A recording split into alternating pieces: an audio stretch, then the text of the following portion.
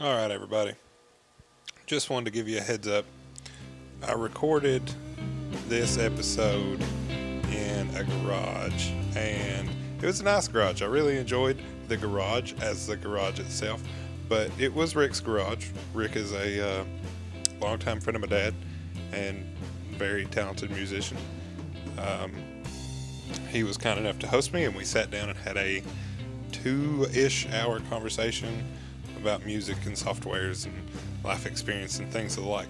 I wanted to give a shout out to former podcast guest and friend of the show. His name is Arthur Hatton, and he donated this bit of music right here, and it's going to be my new intro outro shenanigan.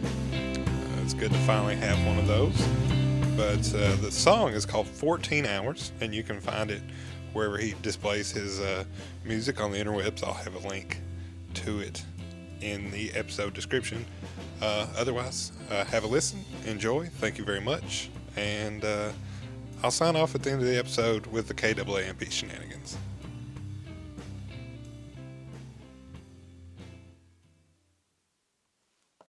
KMOX at night? Yep, KMOX, Jim White. What'd they play? He's a talk show, talk Okay. radio. And he would come on about midnight our time, and then he'd be on till 3 or 4 o'clock in the morning. And people called in and just talked about whatever they wanted to talk about. How long did that show run? I don't know. I listened to it when I was in high school. It was on through college and everything. It was on for years and years. But Jim White, KMOX, then I listened to WWL. See, KMOX was a clear station, 50,000 watt station.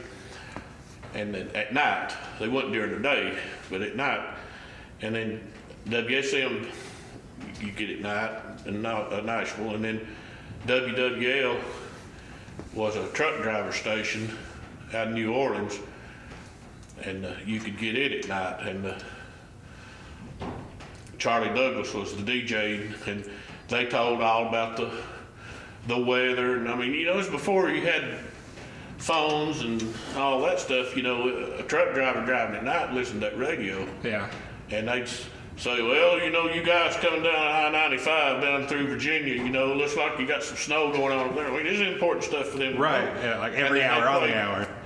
Yeah, the Charlie Douglas Road Gang was the name of the show. And I wasn't a truck driver, but Entertaining enough to listen it was to. entertaining enough to listen to that. And then good. They would tell all about all that stuff and play all the old country stuff and the truck driving songs and Dave Dudley and all the people like that. So I end up listening to a lot of the college radio station in Knoxville. It doesn't go very far right now. They're planning to upgrade it this year, but that's some of the best variety programming you're going to get in Knoxville. I enjoy it a lot. Benny Smith does a really good job making that station work. So I very much that one gets played in my car most of the time. And if I'm out of range, then I'm probably listening to something from my phone. Well, it's probably back then, when I'm talking about when I was a kid, you didn't have that much. And you got a few stations here, and now, it's like, I just built an antenna and put up out here. Yeah. That I get 45 channels of TV on my home built antenna. Now the $200 antenna sitting next to it, I only get 36 channels. But I get 45 channels on that home built antenna, plus all the Netflix and streaming channels that I get free. The problem is trying to figure out what to watch. Always. The market is so diluted with It's everything. always the problem. And back when I grew up, we got 2 channels. We got Channel 10, CBS, and Channel 6 was NBC. Then, if somebody go out and turn the antenna, you could get Channel 13 out of Asheville, WLOS. Made it over the mountains? Yep. Wow. It was a ABC channel. So Okay. and then finally Channel 2, of course, PBS. But those 3 networks, that was it. Yeah. They were the only ones that had the infrastructure. And But somebody had to go out and turn the antenna to get the third one. You couldn't get all three at the same time. You could get two at the same time or one. So how did you decide who it was that went to go turn the antenna? Did you rock, paper, scissors? Whoever wanted to watch the program the most had to go outside. It took two people. See, you had to have one inside, one outside, and say, yeah. No, go back the other way. So it was a co-op effort. Yeah. It took two people to do that. And then at night, about midnight or maybe 1 o'clock, then they showed the Blue Angels or somebody flying and played the national anthem, and TV went off. Yeah. And you didn't have no TV until about 5 or 6 o'clock next morning when Kaz Walker came on TV. Right. And Kaz Walker, what a guy to start the day with, Kaz Walker. So, okay. I haven't had you introduce yourself yet, so will you introduce yourself, please? I'm Rick Campbell. I'm from Sneedville, Tennessee. This is home, and I was gone for about 32 years or something like that, out working, making a living, but I came back to Sneedville in 2015 and bought my great-grandfather's place, and I've been here ever since. So what were you doing on the road? I was working in the mining industry, working with mainly the processing of mineral processing and water treatment in the mines, environmental type stuff. But that's not really why we're here to talk, though. From what I hear, you're a really talented musician. My dad has a very high opinion of you and your skills. Well, so that's why I came to bend your ear a little bit. I have worked hard to be able to play, fairly well. Not as good as some. I chose early on not to make music a career because when I went to Nashville and played on some records and things, I saw how some of the people that were my idols that I thought were just, they were the best musicians in the world, and I was in the recording studio with them, and their lifestyle didn't suit me too well. and I just decided that, I don't want to do this for a living. But they were satisfied with it. They were great musicians, but it's a hard way to make a living, and it's you don't have a lot of benefits and things like that, and I just chose not to do it. But I've been lucky that I was in the right place at the right time. A lot of times that I got to play some professional music, and with people like Bill Monroe and Del McCurry and Sneedville's Jimmy Martin and people like that I got to play out professionally, but I still had a job all the time. So I've been real fortunate I've got to do that. It's good to have both of those. Yeah. One to take care of the day-to-day, and then one for what you feel you would like to be doing otherwise. But first trip out on the road, with some people, sometimes, they wouldn't eat, and maybe we'd stop and they'd buy a pack of crackers or something. And I thought, boy, these people don't eat much. And then you'd go play the show and get paid, and then they'd eat good. So it didn't take long to figure out what was going on there. And I had a job and I had money in my pocket, but I just would go along and do what they did because I didn't want to eat a lot in front of them and things. But they loved music enough to do it that way. Yeah. And I guess that's okay, but I was lucky. I got to play a lot. And another thing, I got to play a lot. Sometimes people out in Nashville or somewhere would call and say, could you come down and do a show this weekend or something? And I lived in Knoxville, and it wasn't that they had to go all the way outside of Nashville to find somebody to play. Yeah.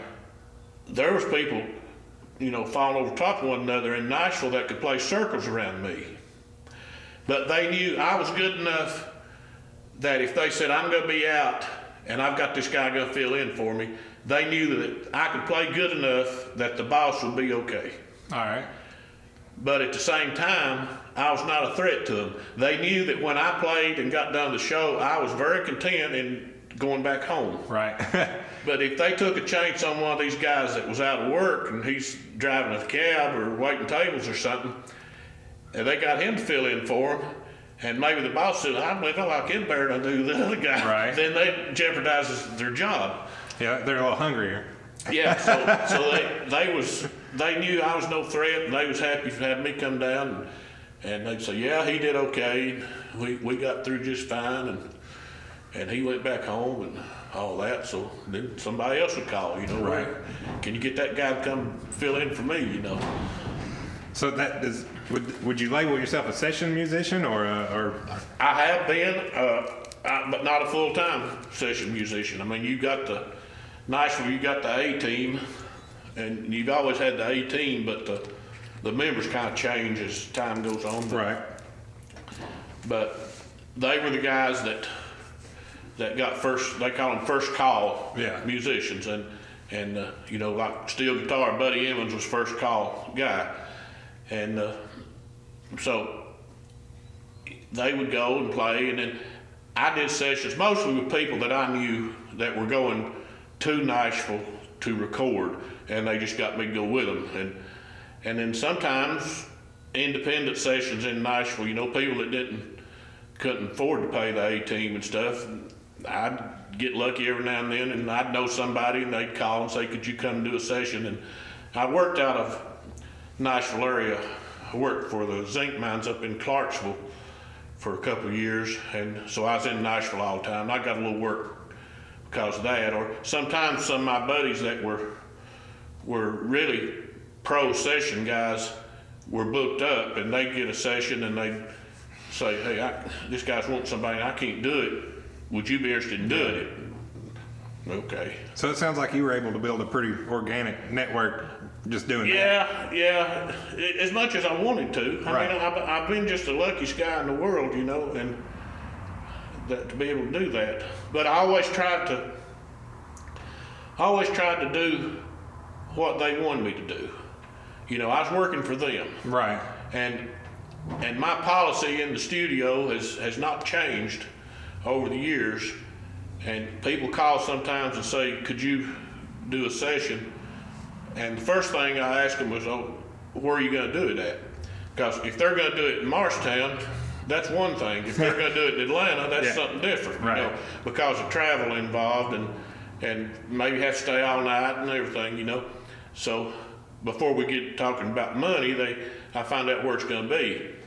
Well, we're going to do it in Knoxville. Okay. Well, how much would, well, back in the 90s, I said, well, I get $30 a song. And here's the way I do it. I'll do and try every way I know to play the way you want me to play and do it like you want me to do and satisfy you. And if I'm not able to, you don't owe me anything. You just say, this is not working. And I'm not going to get mad because there's people that I know are great, wonderful musicians that I wouldn't want on one of my records because I don't particularly care for the way they play. Right. But not to say they're not good, it just don't fit what I think I want. Yeah. So I'd say, well, and if it's not working, if I'm not able to satisfy, just say, look, this is not working, and you don't owe me anything, and I'll just go home. Right, because you can just go home. Right. But if you can't use what I did. If you use it, it costs you $30 a song. I don't care how bad it is. I think that's pretty fair. Yeah, I really do. I never had anybody run me off, And but I've been lucky. I've never played on anything big or anything like that, And I leave that to the pros. Well, what all do you play? Well, I play most of the string instruments, and the guitars and fiddles and steel guitar and mandolins and banjos and bass and a little bit of dobro, just enough to do if I have to do something. And on my recording stuff I do at home, I use computer drum machines and MIDI things and keyboard. I can play just enough to I can understand how to do it sometimes, but I can't do it, if that makes any sense. I know what it takes to make it work, but I don't have the dexterity Right. and all to do it myself. But I can program it, Yeah. and I know what it needs to be. So, you know, it takes me 30 minutes to do what a good keyboard player could do first take in 50 seconds, you know. Yeah. But it takes me 50 minutes because I have to do it one note at a time, and I edit it and all that stuff. But it works. Well, that's the important part, right? It works. Yeah. You know, that's not a short list of instruments you just told me, right? Like, that's not a short list at all. Well, no, but you got to realize most people that can play pretty good can play A lot of multiple instruments, and I don't. You know, most people start out playing a guitar, and then they move on, and maybe they're known to be a fiddle player or a steel guitar player or something. But I guarantee you, about 99 times out of 100, if you stuck a guitar in their hand and say play some rhythm, they know how to They can do it. And once you learn one instrument, it's not too hard to go to a different one because the basics are there, the timing and the chord progressions and things that you have to know. And it's like, you know, if you know how to fly airplanes, and I know how to do that too, and I've been a flight instructor and all that, but if you know how to fly airplanes, learning to fly helicopters is not a big deal because you already know all the stuff about navigation Right. and all that. All you have to do is just learn to fly the helicopter, the mechanics of it. Right, simple. Yeah. But there's a lot of carryover. That's what you're saying. Yeah. I might have to use that in the future, just learn to fly the helicopter. Yeah, that's right. So, what put you on this musical path? What was growing up like? Did you have any serious influences growing up? No. Or did you just pick it up one day? Dad came home with a guitar he got somewhere, like probably an auction sale or something, and it had a little pamphlet with it that showed some chord charts and stuff, and he gave it to Mom and told Mom to teach me how to play it. Now Mom didn't know how to play it either, so This is that a was good like, plan. that's like the blind leading the blind. But I got kind of interested in it, and I sat down and learned a few chords.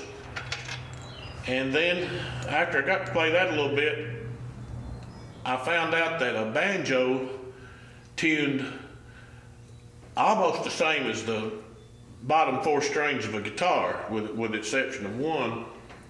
And then the banjo had a fifth string on it. Well, I figured out how that tuned, and I tuned my guitar with the bottom four strings like a banjo, and got me some finger picks, and I learned to play banjo on that guitar. So when I finally got a banjo, I pretty much knew how to play it except for the fifth string. Yeah. That you don't really note anyway. And so I kind of had a head start on the banjo, and then the other things just came along, and I was playing banjo here. We had a local band. It was myself and Jim Shaw on the guitar, and Rex Green on the bass, and D. Tony Hurd on the mandolin, and then Luke Hurd played guitar in the band, and we played, and then I got to want to play fiddle some, and I was playing a little bit of fiddle, just not much, I didn't know too much, and a band called the New Carter Family out of Tazewell came up here to do a show, and their bus broke down. And, Where did it break down? I don't know that it completely broke down. It had problems when they got here. And so you didn't get to see many bands come into Sneeville, you know. Right. So I was all over that. I was over to high school seeing what they was all about. And I had a toolbox in my car because my car was bad to break down too. And I carried tools with me. And so I let them take my toolbox back on their bus with them to Tazewell in case they broke down en route. So they had my tools, so I had to go down there and get my tools. Right. And they knew, and I think maybe the band, our local band might have played that night too, and I played banjo. And so I went back down there, and Larry Carter was the banjo player. And he said, boy, I'd like to have you play with us. But he said, I play the banjo. He said, why don't you play fiddle?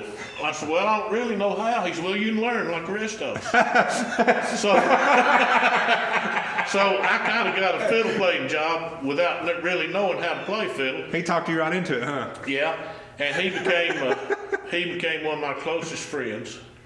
We were like brothers. We played all over the country together. I mean, everywhere. I mean, we was in Oklahoma and up north and everywhere together, playing with different bands through the years. And he passed away about 2 years ago, and really, really good friend. But I learned to play enough with playing with them, and then just other bands around here and there and yonder, and moved in my job. I moved to Kentucky. And I got to play in Renfro Valley. I played up there about 3 years every Saturday night at the Renfro Valley Barn Dance in Mount Vernon, Kentucky, the Renfro Valley. And played fiddle up there with some real good musicians. And then every now and then somebody'd call them, we'd fill in here, fill in there. And then I got to know people out. I played a lot in North Carolina with bands over there. And then I got to know Dale McCurry, and Dale lived in Pennsylvania still at the time. He's in Nashville now. But he called me and said, would you want to go to Oklahoma with me this weekend? I need a fiddle player. I said, well, yeah. And, he had to twist your arm, huh? It didn't take long, no, because I worshiped his music, and Bill Monroe's and music and all that, and that was very similar. And he said, where'd be a good place to meet? And I said, Ramada Inn, Marstown, right there on 81. Yeah. And X-Date, I guess it is. That's what it is, yeah. And pass by it today. Yeah. I said, just meet me there. And so we did, and we went to Oklahoma. We didn't rehearse, did nothing. Got up there, we tuned and got on stage, and which I knew his stuff, and he knew I knew his stuff. Right. And he'd say, I don't know if Rick kicks this off or not. And I said,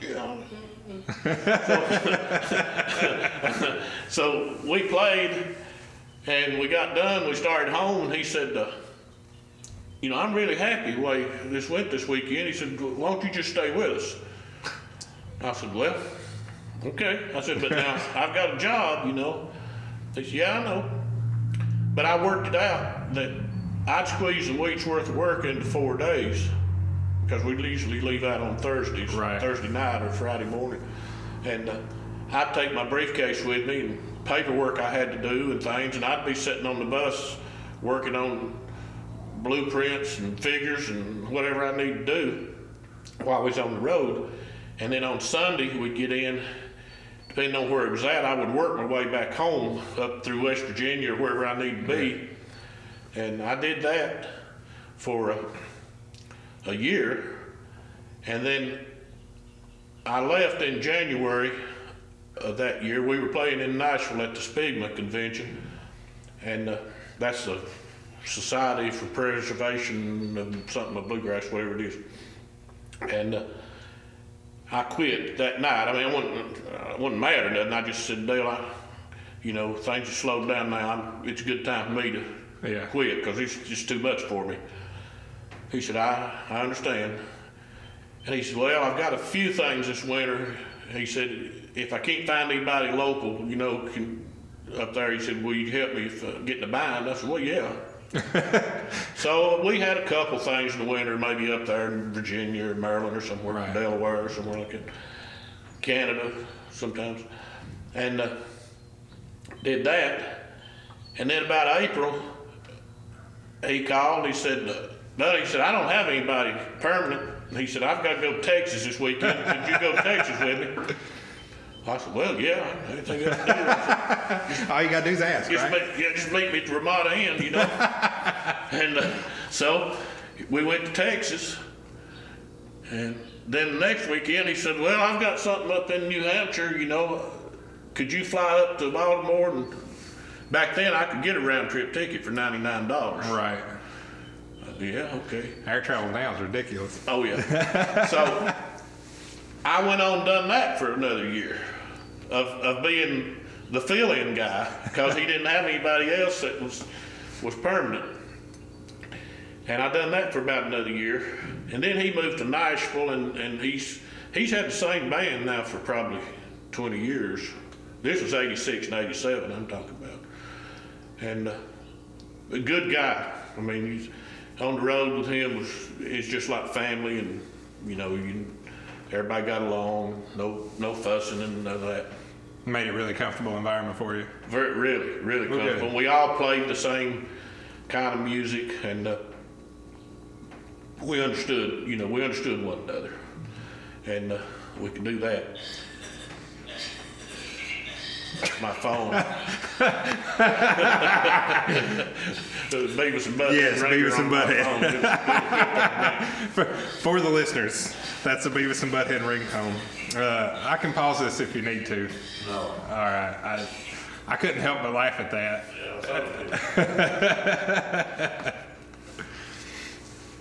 Anyway, I did that. And then different people through the years. And then one day,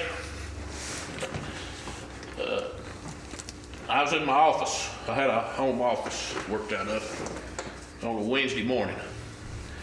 And the phone rang. And I said, hello. He said, is this Rick Campbell? And I said, yeah, it is. He said, I need the fiddle player. And I knew who it was, but immediately. Right. It was Bill Monroe, and I knew who it was, but I said, who is this? He said, made him say his own name. He said, this Bill Monroe. Yeah, I need a fiddle player, and I need you to come down here, and we're going to play at the Bell Cove tonight. And you come down here and play, because I don't have a fiddle player. I said, okay. I said, what time? About 7 o'clock. So I probably got there about 4. You know, something like that. So, I mean, that was it. I mean, to be Bill Monroe's fiddle player is like quarterback in the Super Bowl. Right, so you make sure you're there. Bill Monroe was known to have the best fiddle players. That was just it. In Nashville, if you could play for Bill Monroe, you had a lot of respect because they knew Bill wouldn't have you. Right. And I don't know if he knew me or from my days with Dale, and sometimes you'd have these finale things at shows that everybody get on the stage at the same time on the last, and I was out there with him, you know, with Dale and other bands and stuff. I never did think he paid any attention to what I was doing, and I don't know if he did or not, but he said he knew me, but well, he called. Well, he called, but I think some of his other band members had probably was behind all that. I'm not sure. But anyway, so I went down there, and I didn't know what was going on because a guy named Jimmy Campbell was the fiddle player. And he'd had a run-in with Bill at the Opry the Saturday night prior to this, and Bill had fired him. And it was nasty. It was just a nasty situation. Well, I got there, and I was sitting back there talking to Bill and all of them, and I saw Jimmy walk in. And I wanted to talk to Jimmy and find out what had happened, but I knew if Bill saw me talking to him, that was going to sour the deal, you know. Right. Because Bill's real particular and stuff like that, and I knew he was mad at Jimmy. And somebody said, Bill, there comes Jimmy. He's not playing with me. I don't care. He's not playing. He can come in here with that suit and tie on and that hat just like I always do, but he's not getting on the stage with me. I don't care. I've got a fiddle player here. Well, so I knew with that attitude, if Bill saw me talking to Jimmy and realized that we was friends, you know, I didn't know. So I waited and I saw Jimmy go in the bathroom. So I said, excuse me, I need to go to the bathroom. So I went in the bathroom and I said, Jimmy, what's going on? He said, I got into it, Bill. And he said, it's a bad situation. He said, it's my fault. He said, I messed up. I said some things I shouldn't have said. And he said, it's over for me. And I said, well, Bill called me. And he said, well, go for it. He said, there won't be no hard feelings between us, And I said, okay. So went out and we got on stage and Bill kicked off the show. We done the Mule Skinner Blues and Blue Moon of Kentucky and Uncle Pen and Little Cabin Home on the Hill and all the songs that are the most popular Bill Monroe songs that anybody that could play should know how to play. Yeah. And then he started getting into a little bit deeper stuff. Now, that was my music because I had dissected his music through the years. You were ready. I was ready. And if he introduced a song, I knew who played on the record. I knew the arrangement. I knew everything about that song. It was a piece of cake for me to play. And he got into more obscure stuff, and things that I hadn't even thought about in maybe 10 years. We're good at a number now, And I said, oh, yeah, let's do that. So you think he put you on the spot like that a little bit? I don't know. but and I played the best I could play. I mean, I tried hard. And we got done with the show, and he was over there talking to his manager. He had a manager named Jim Brazier. And he was talking to Jim, and then Bill came over to me and he said, I'm going home now, and Jim Brazier will tell you how everything works. I said, okay, have a good night. And he left, and Jim Brazier came over and said, Bill liked your playing and he wants to go ahead and hire you. And I said, well, that's pretty good news, And, right. He said, now here's the deal. He said, we've got to, this is on Wednesday. He said, we've got to play Friday night. We got to play the Grand Ole Opry. This coming Friday? This coming Friday. What night did you play that show? Wednesday. Oh, so 2 days from now you're going to be on 2 days the Opry stage. We'll be playing on the Grand Ole Opry.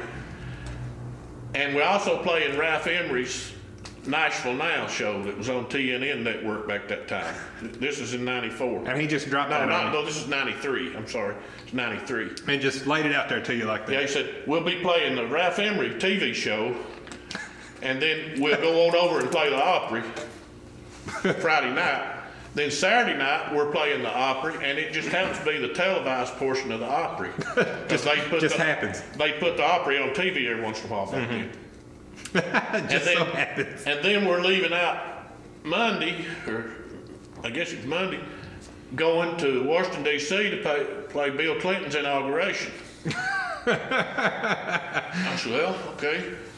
And I'm thinking, televised portion of the Opry, Ralph Emery show, it's on TNN. See, I've got a VCR, and who else has got a VCR? I can get some real footage here, me on the Grand Ole Opry with Bill Monroe. Yeah, you gotta record that. Yeah. And pay attention to that. And then he said, now here's the deal. He said, we'll want you to move to Nashville because we play a lot of these Opry matinee shows during the week. And said, you'll need to move down here. And it was real tempting to say, well, okay, but I can't just move today. It'll take me a couple of weeks to get all that going, but I'll just drive back and forth in the meantime. It was tempting to go ahead and do that and get on those TV shows and things to get that video that I wanted so bad, and then just say, look, it's not going to work out for me. Right, yeah. Move down got here. what I want, now I gotta. Yeah, but that was deceitful and deceptive. Right. And I thought so much of Bill Monroe, I couldn't, if I'd ever wanted to lie to anybody, I couldn't lie to Bill Monroe. Right. I couldn't do it. And I had to turn it down. And I said, I'm sorry. I said, if you need me, I'll do I'll do these next few shows or something with you. If I could do that, I'd be glad to, but I can't move down here. I can't quit my job. I've got a good job. I can't quit my job and move down here. And he said, well, we're talking to this boy that has been on the road with Ray Price for a long time, and he's left Ray Price, and I knew him, and I said, well, yeah, he's a good player. And he said, well, if you don't want it, he said, we'll talk to him. He said, but you got first shot at it if you want it. Yeah. And I thought, well, having an offer, I've played one show with Bill Monroe here, and having an offer to be a full-time bluegrass boy, that's more I ever hoped for. I'll be satisfied with that. Yeah. And I said, well, you need to call Robert too. Robert Bowling was the fiddle player. Yeah. Good fiddle player. And so Robert took the job. And I, moped around for a few days over it, and I got over it. So you didn't go play the Opry and the show after that? No. That was the end of it? That was the end of that. Right. Then a year later, phone rang, and it was Bill's office. And they said, Bill wants you to come and play fiddle for a while. They said, we know you can't do it full time, but Robert's got to be off for a while. And Bill said to call you, that he knows you can play his music and all this stuff, and he'd like for you to do it. So I said, well, how long is it going to be? They said, well, no, a month or two or something. Well, no. I said, that's perfect for me. They said, well,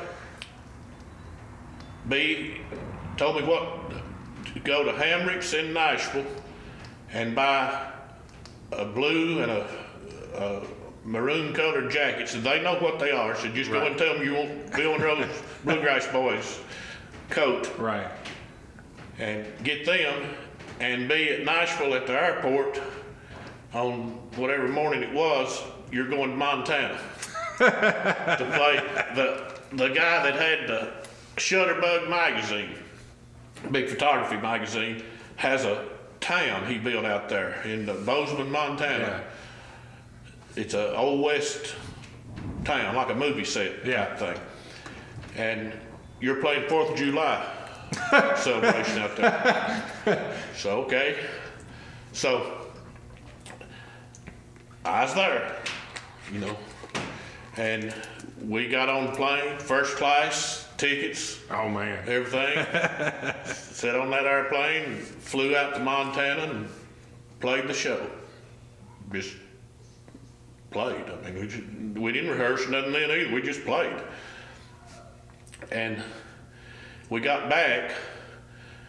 That was during the week sometime, probably Tuesday, Wednesday or something like that. He said, now, Friday night is the Opry. So he's putting this on you again. Yep. So Friday night's the Opry, and then we're going to Michigan when we get done, and we got to play up there on Saturday. Get your blue and your maroon coat and be ready. We'll meet out there at Bill's office and everything, to leave. So I was single at the time. I had a girlfriend, and I got her to go with me, and I said, here's the deal. Now, this is before digital cameras. This is 94. I said, I want you to take 2 cameras. I want you to take 2 rolls of film for each camera. I said, we're going to eliminate any possibility of failure. Right. Of not having a picture of me on the stage of the Grand Ole Opry with that WSM microphone with Bill Monroe. You got your redundancies built into this plan. Yes. So we did, and I got there at the Opry, and man, you talk about excited now. Oh, I bet. I was excited because I told you being Bill Monroe's fiddle player, I mean, that was it. And I was very naive. I thought because it was so important to me, I thought everybody else there at the Opry would notice, that Bill had a different fiddle player. Right. And some of these guys that were staff members of the Opry band and stuff like that, I thought, now they're they wondered, who's this guy? Hadn't seen him here before. And after we played our first show, I was walking off stage, and I had to walk right by them, all huddled up there, and I said, "Hey, how you doing?" They said, "Okay, how are you doing?" They didn't pay any attention to me. But we played that opera show and got the pictures and everything, and I've got them in there on the wall. And so then we was leaving out to go to Michigan that night, and my girlfriend was coming back to Knoxville, and she said, we was out there at the office getting on the bus. She said, "Are you excited?" I said, "Excited about what?" She said, "About going to Michigan to play with Bill." I said, "Well, after you do the Opry? I said, "Yeah, I mean, I'm looking forward to it, and everything, and I'll enjoy it, and I'll play just as hard as I can play and everything. But you got to realize, I just came off the stage of the Grand Ole Opry and had Bill Monroe introduce me as his new fiddle player. Right. It's all downhill from here." Like that was it. That was primo. That's it. It's it. For a fiddle player, you don't want no more than that. And so I did that, and then we played all over everywhere, and for a while, and then the last show was an opera show. I think a Saturday night opera show, and Bill said, I said, "Bill, I've really enjoyed this." I said, "You just don't know what it means to me." I said, "I've had so much respect for you, and never thought I'd be able to be a member of the Bluegrass Boys and work with you. And you just made this a dream come true. And I really appreciate it so much." What are you talking about? What are you talking about?" I said, "Well, I'm done." I said, "Now, Robert's coming." No, he's not coming back." I said, yeah, he's going to have to. "Yeah, he's coming back." No, he's not coming back. And the other band members and everything that knew, "No, he's not coming back." I said, yeah, he is. He's going to be back next week and everything. And, if something happens, you need me again. No, I'm not, no. I said, "Now, wait a minute now, Bill." And so I got one of the other band members and said, let's talk about this. I said, "Robert's coming back." "Yeah, he's coming back." "Well, nobody told me that." I said, "Well, he is." He said, "I'll tell you what." He said, "We used to have twin fiddles on the show. In fact, through the years, we've had twin fiddles a lot." He said, "We could have twin fiddles, and you stay and you play one and he play the other one, and we'll have twin fiddles." And I said, "Well, yeah, I'd really like to do that, but I've took off work about as much as I can, and it's worked out good, and everything's going to be good for everybody, just to do it like we're doing here and go on."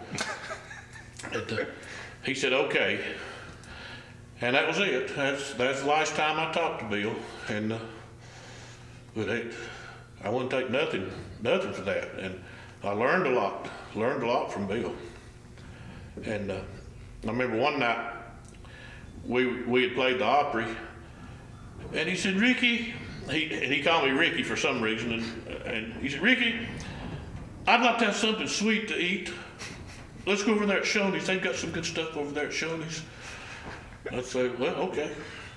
And at that time, I had played 3 or 4 shows with him, and we went over to the Shoney's, and he got this strawberry shortcake thing, and he's sitting there eating that like he hadn't had anything to eat in days. He just shoved it in, And I said, "Bill, I've got a question for you." "What's that?" I said, "Well, the Mule Skinner Blues." I said, "You recorded it 2 or 3 times." I said, "One time with Kenny Baker playing the fiddle, and then you recorded it that time you had Vassar Clements playing the fiddle. And I'm not really sure which way you want me to do it." And I thought about it, and he said, and he didn't look up from his short. He said, "He's still eating the whole time." "I don't see nothing wrong with the way you do it." And that was the seal of approval. Right.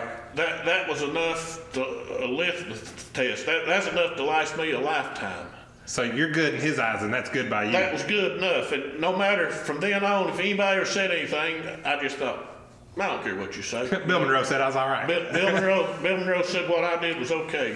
And that's all I need. Yeah. I don't care if you like it or not. So is that the stamp of approval from the It hero? was to me. That was the moment. It was to me. That's awesome.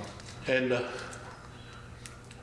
because I had another friend that reminded me of something. I had another friend that got the job with Bill, and I tried to play Bill's music fundamentally. I didn't try to copy the breaks and stuff like other people did, note for note. But I knew his style of what he wanted. And same thing, Jimmy Martin, I'll explain that to you in a minute. But I wanted to keep it in his style of what I thought he liked, even though I wasn't playing the note for note like somebody else.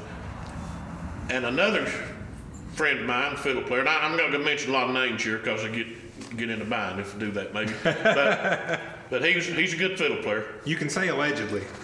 Well, no, there's no allegedly about this. This is all truth. But he's a good fiddle player, and he got the job with Bill, and he went to Kenny Baker, which was Bill's probably one of his most famous fiddle players. He's with him about 20 years, and he was super player, good friend, good all that. And he said, Kenny, I've got the job with Bill, and I want you to show me how to play the Mule Skinner Blues. And he said, I sat at Kenny's house, he said, all day. And he said, I learned it, he said, note for note, exactly like Kenny. And we went out and we was getting ready to go on stage, and we was kind of warming up and tuning up and things. And I said, how about let's run through the Mule Skinner Blues? He said, and I was all excited, And he said, we kicked it off, and he said, I kicked the thing off. And Bill said, up. Why are you doing it like that? Said, that other guy, all the other fella done it that way for 20 years. And so he was expecting that original take on it. And he said, so I had to revert back playing it my own way. I said, I circumnavigate all that. I just played my own way to start with. But anyway, I said, Jimmy Martin. Bill Monroe's playing was, he wanted a real long bow where you pull long, smooth notes and a lot of tone and things. And then Jimmy Martin went with Jimmy. Jimmy's music was a little different than Bill's. And he wanted what I call blood and guts fiddling. He wanted you to attack. Really solid. He wanted you really with a tight bow and really pull power and volume and everything. Not the real smooth stuff. Bill's was more like violin music and stuff. But Jimmy wanted that to fit his style of music. He wanted that and a lot of double stops. Now, I say double stops, that's when you play two strings at once. It's called a double stop.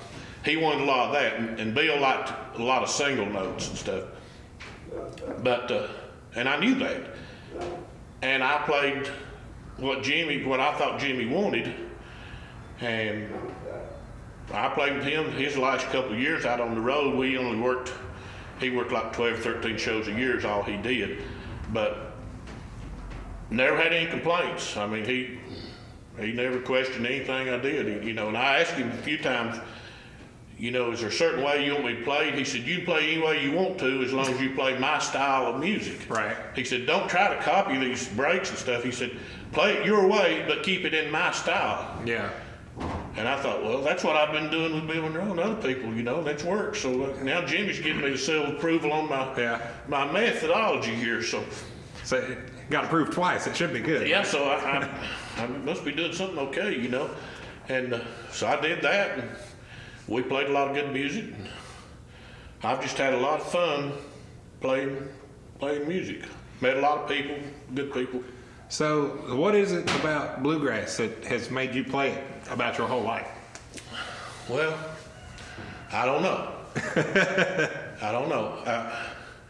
Or did you grow up with it all? I mean, you grew up here, right? Yep. So it was around, and you couldn't really escape it. But how prevalent was it? No, it wasn't around here. No. Every once in a while, Kaz Walker would come to Sneedville, and he'd have people like Larry Mathis or Bud Brewster, or people, Where would Danny he play? Bailey. Where would he play? The old high school? No, they'd play on the courthouse porch. Really? Yeah. And then you'd have Homer Harris would come. Now, it wasn't bluegrass. Homer Harris, you don't remember him, your daddy does, but Homer Harris had a horse named Stardust, and he'd had a car pull. You never see a car pulling a horse trailer. No. No, but back then he had a big old Cadillac pulling that horse trailer. Fair enough. And Stardust had rubber shoes on so he could walk in the gym down here at the old school. Awesome.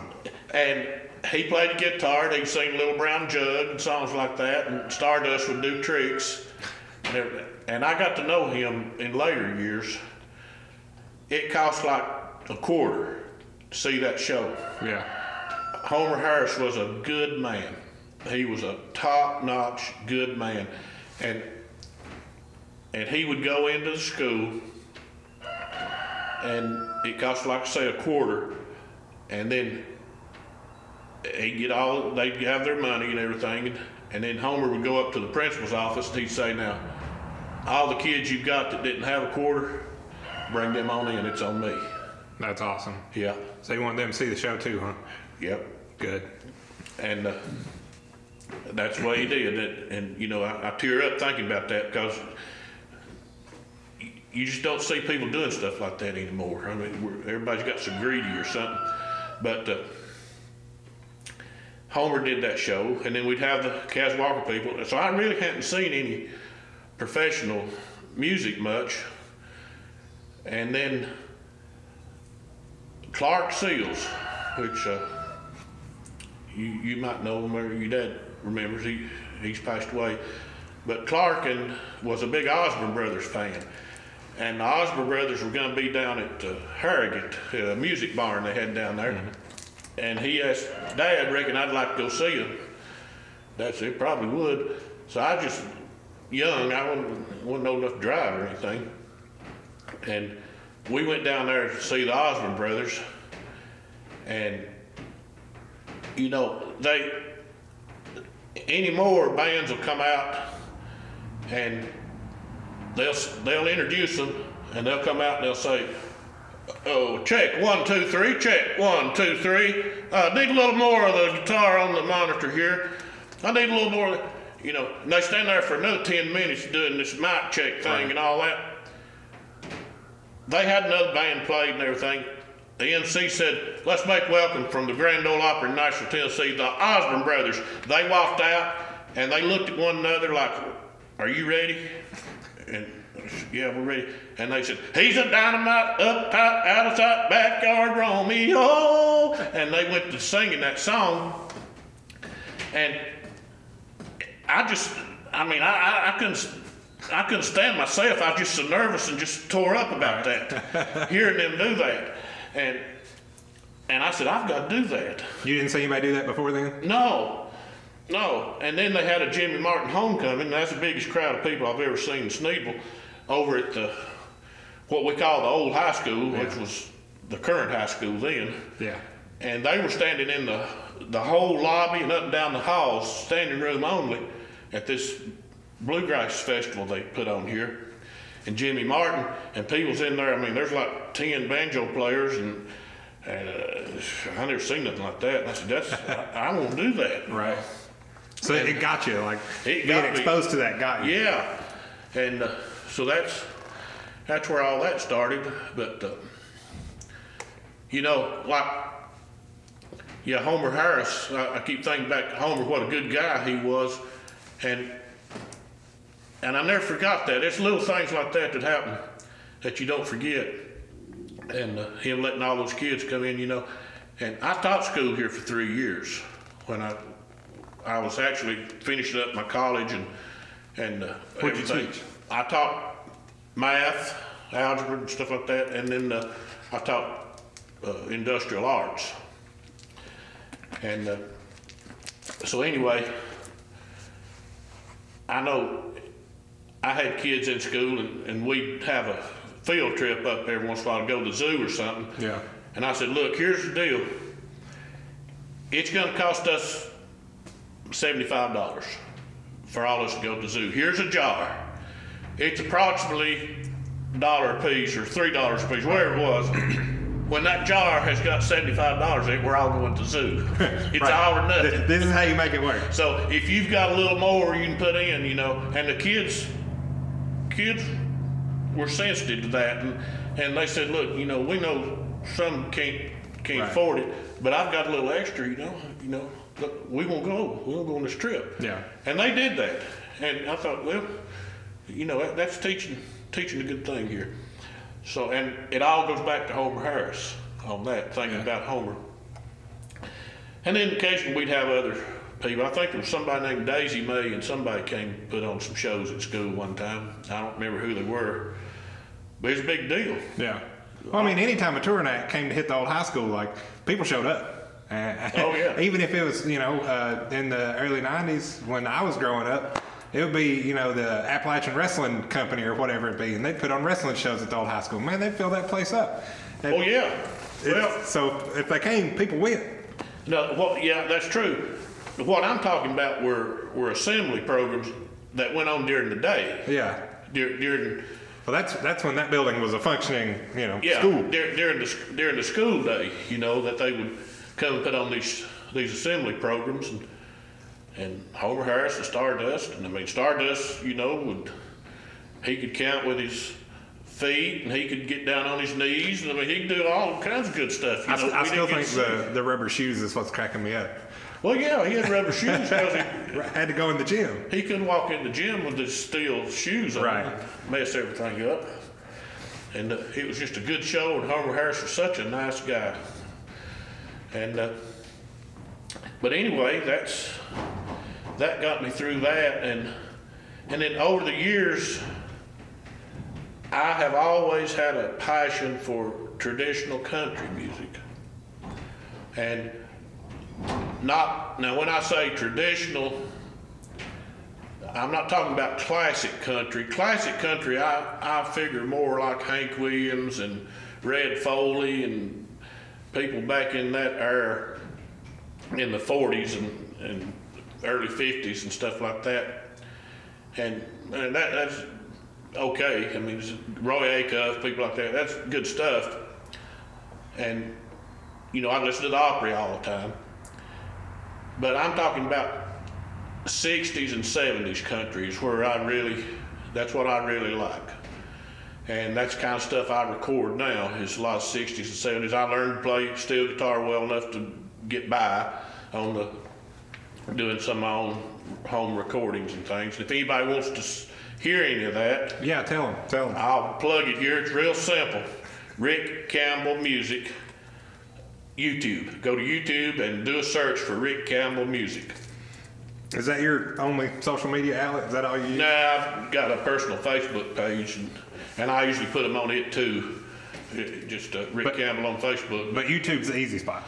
YouTube's the easy spot, and I put them on YouTube because YouTube has arrangements with all the publishers, or most of them.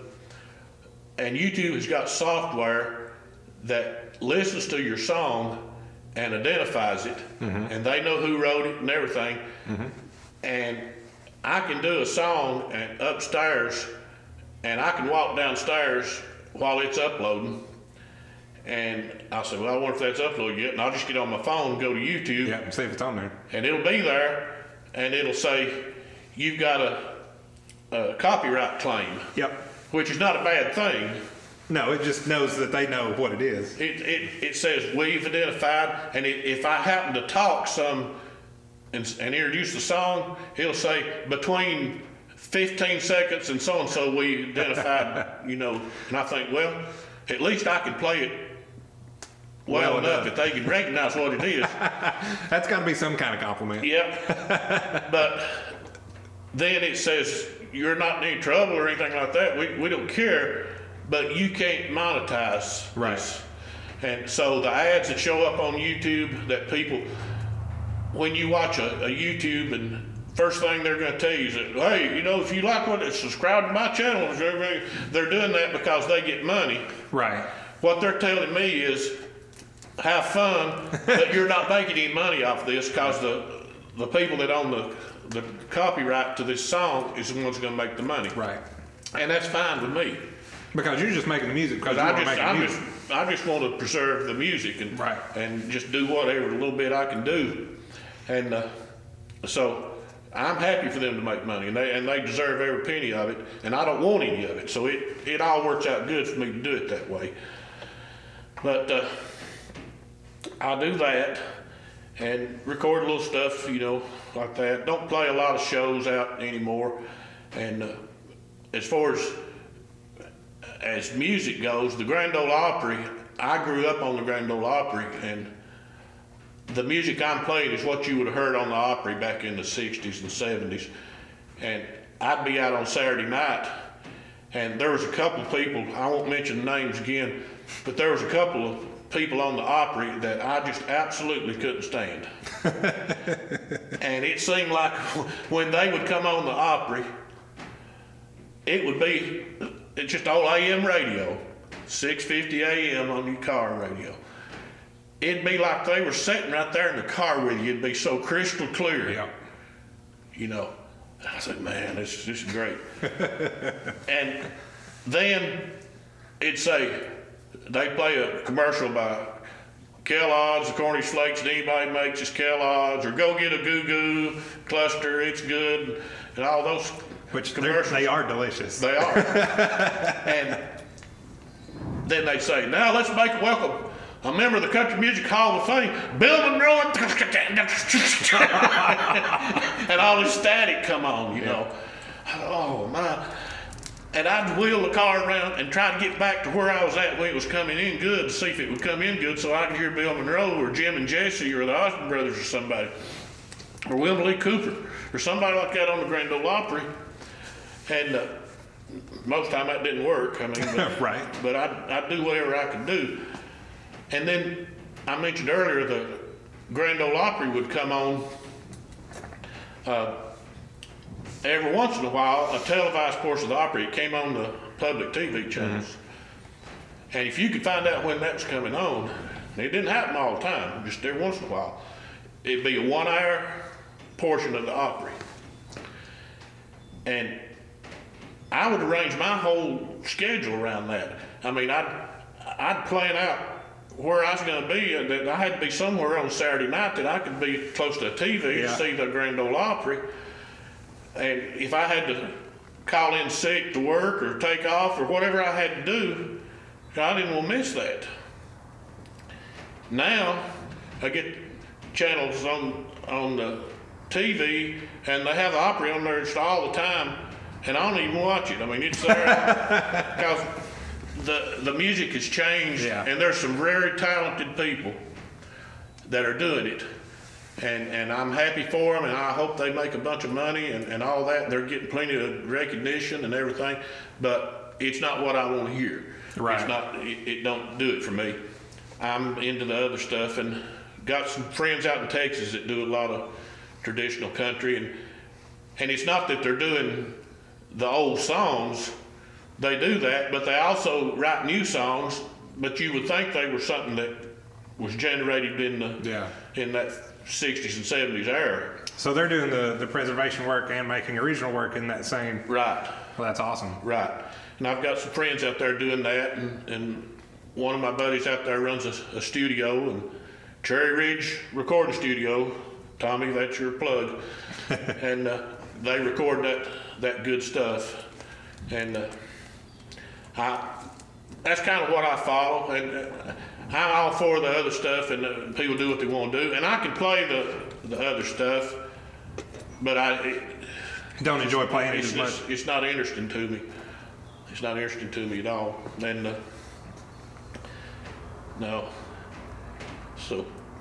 Well, do you listen to any kind of music for pleasure outside of this wheelhouse, or is this all the media you listen to? This kind of bluegrass, this kind of music? Well, I don't really listen to a lot of music. I guess you hear a lot because you play, but you don't seek out a lot of music. If I do, it's because I'm hunting something to record that maybe, I'm not interested in recording Merle Haggard's Working Man Blues, or Today I Started Loving You Again, or I won't single him out like that, but songs that had just been done so much. Right, so you want the more obscure stuff. I want the more obscure stuff that people say, man, that's a good song, where'd you hear that? Right. And I said, well, you would hear that if you look. They're casual. Right. They're casual listeners. They just wait for it to be fed to them, and I'm out looking for it. That's the difference. Yeah. But you learn a lot in the pursuit. Oh yeah. Yeah. Yeah, I learn a lot, and I write some stuff too. And so every now and then I'll do an original song. So is Lover's Waltz an original song? No, that's Jay Unger. Okay. Jay Unger is the same guy. He's a fiddle player. He's the same guy that wrote Ashokan Farewell. That was the theme song in the movie about the Civil War. Whatever the name of that movie was. Where it was. Anyway, back in, I guess, the 90s or something like that. Because by the time that made the rounds, and I recorded that and put 3 fiddles on it in harmony. Yeah. But Ashokan's Farewell, it's a beautiful song. By the time it got out and got popular, people say, play that Civil War song. I said, what? I don't know what name it is. I said, Ashokan's Farewell? Yeah. And then I hear them talking to their buddies. They say, that song there's been passed down all the way from the Civil War. And it's not. It was written for the movie in modern years here. It's not from back in the 1800s. But I guess it's a good thing if it gets mistaken in that way, if you're trying to play that style. I guess. But it's kind of a complicated tune, and see, the thing about playing fiddle, and really most instruments, but fiddle especially, Buddy Spiker's one of the great fiddle players in Nashville. He's one of the A-team in Nashville through the years. Super fiddle player, super nice guy. He said a fiddle player is only as good as his rhythm section. So to play fiddle by itself, it don't sound too good. And to play it with people that can't play the song or something, that sounds even worse. Right, because now there's more bad. Yeah, it's just a cumulative effect. Right. And, what happens, I'm trying to be upbeat here, but you just have to be truthful and tell it like it is. I've learned a lot of fiddle tunes and stuff, a lot of the Monroe music and stuff like that. And then people call me, fiddle players, and they'll say, could you teach me how to play Monroe's hornpipe? Or some Bill Monroe tune. Yeah. I said, why do you want to know that? Well, so I can play it. I said, who with? Right. Well, I said, not bragging or nothing like that, because that just happens to be my thing, is this kind of music. Right. But who do you know that could play the rhythm to that so you could play it besides me? And not that they're not capable, they just haven't took time to learn it, Well, that and I guess that second degree of this thought, it hasn't come across their mind yet. Obviously you want to play it, but who you going to play it with matters too. That's right. Yeah. And they'll say, well, I don't know. I think that's it. I've been through this, and things have changed. Used to, guitar players would take time to learn all these tunes, so when they got around to fiddle player, they could say, hey, can you play such and such song? Yeah, okay, let's play that. And they took pride in being able to do that. But now, the music has changed to where all they care about is just playing enough so they can sing, and follow their self-singing. And so you learn all this complicated stuff, and then you get out and play shows. You have to play Sally Gooden and Boil the Cabbage Down and stuff like that, because that's the only thing that the band really knows to play. They can't play the other stuff. And doing the best you can do, this is one of those cases, doing the best you can do don't work unless the best you can do is adequate. If there's good players and then there's better players and all that some that I like better than others, but fundamentally you've got to be able to play the song if you're a rhythm player. Yeah. And it's like if you hire somebody to drive you to Myrtle Beach on vacation, you might have 2 or 3 guys. You might say, well, I like old Joe.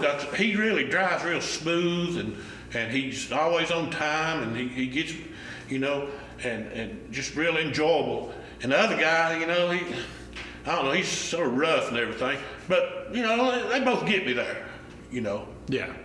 So you might like one better than you do the other. But if you hired me to take you to Myrtle Beach and you end up in Cincinnati, you didn't do the job. You didn't do the job. And doing the best you can do, and I'm just trying to follow you, just do the best.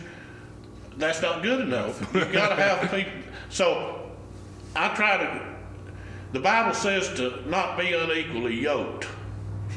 And we always took that to mean a man and wife being believers or whatever, and having the same thoughts on religion and things. But I think it applies to people playing in a band. If you've got a band and, part of the band's wanting to play Bill Monroe music and the other part's wanting to play Led Zeppelin or something, Probably not gonna work it's out. Unequally yoked and it's not going to work. So you need everybody kind of on the same page Right. to make it work.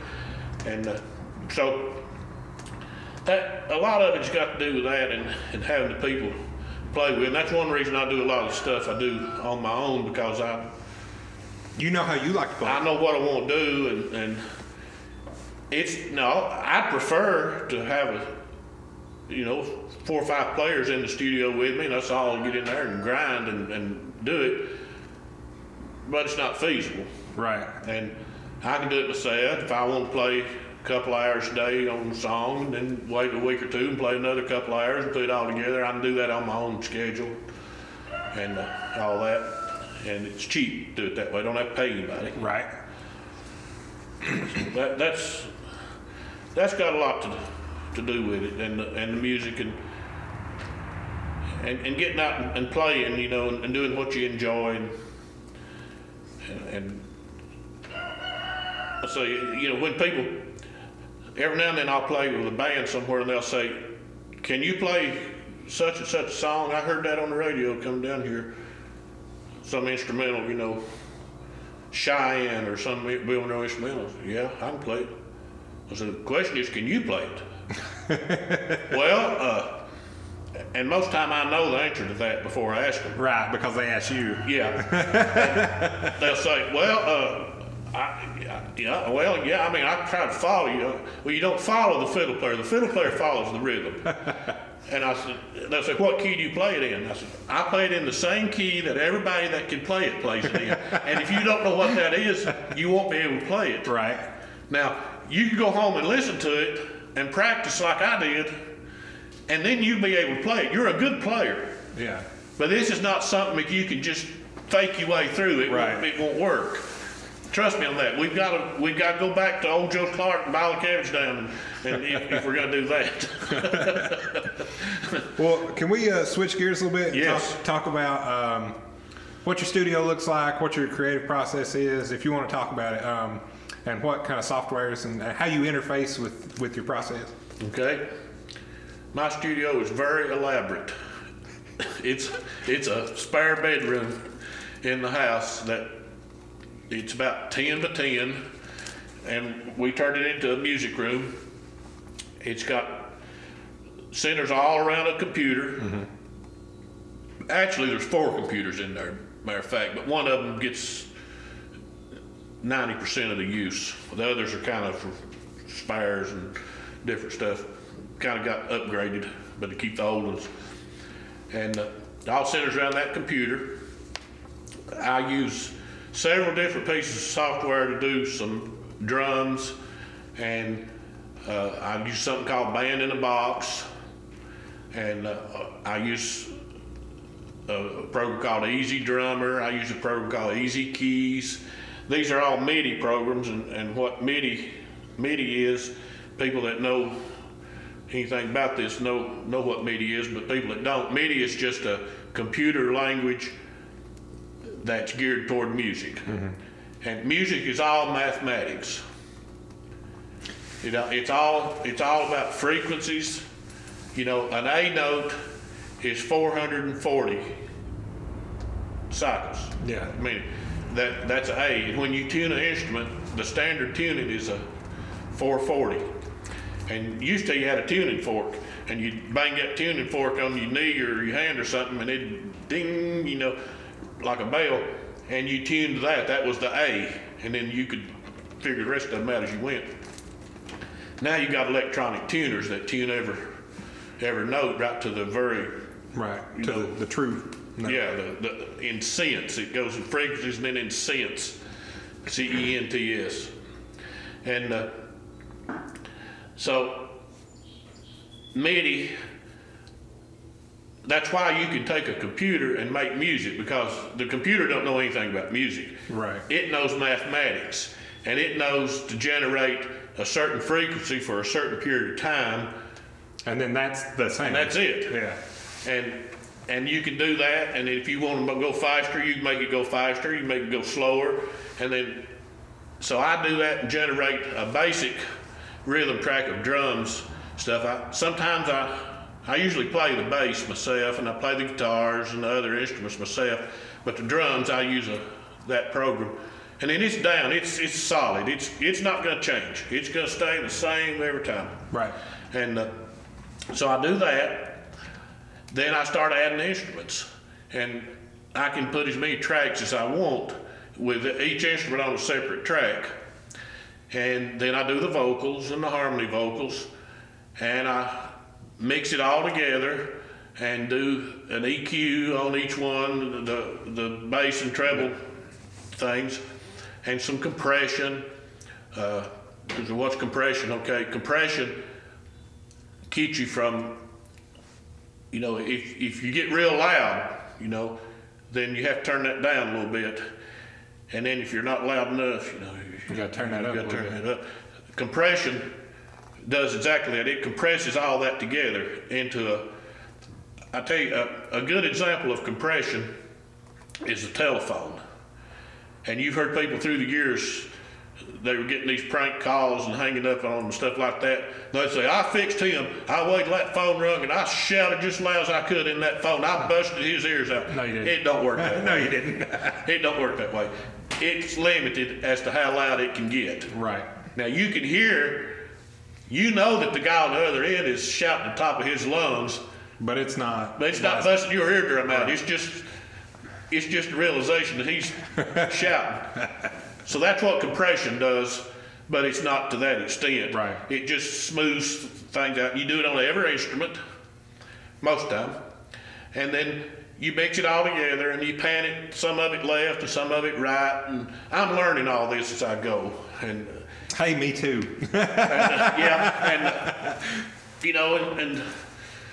And there's just a lot to it.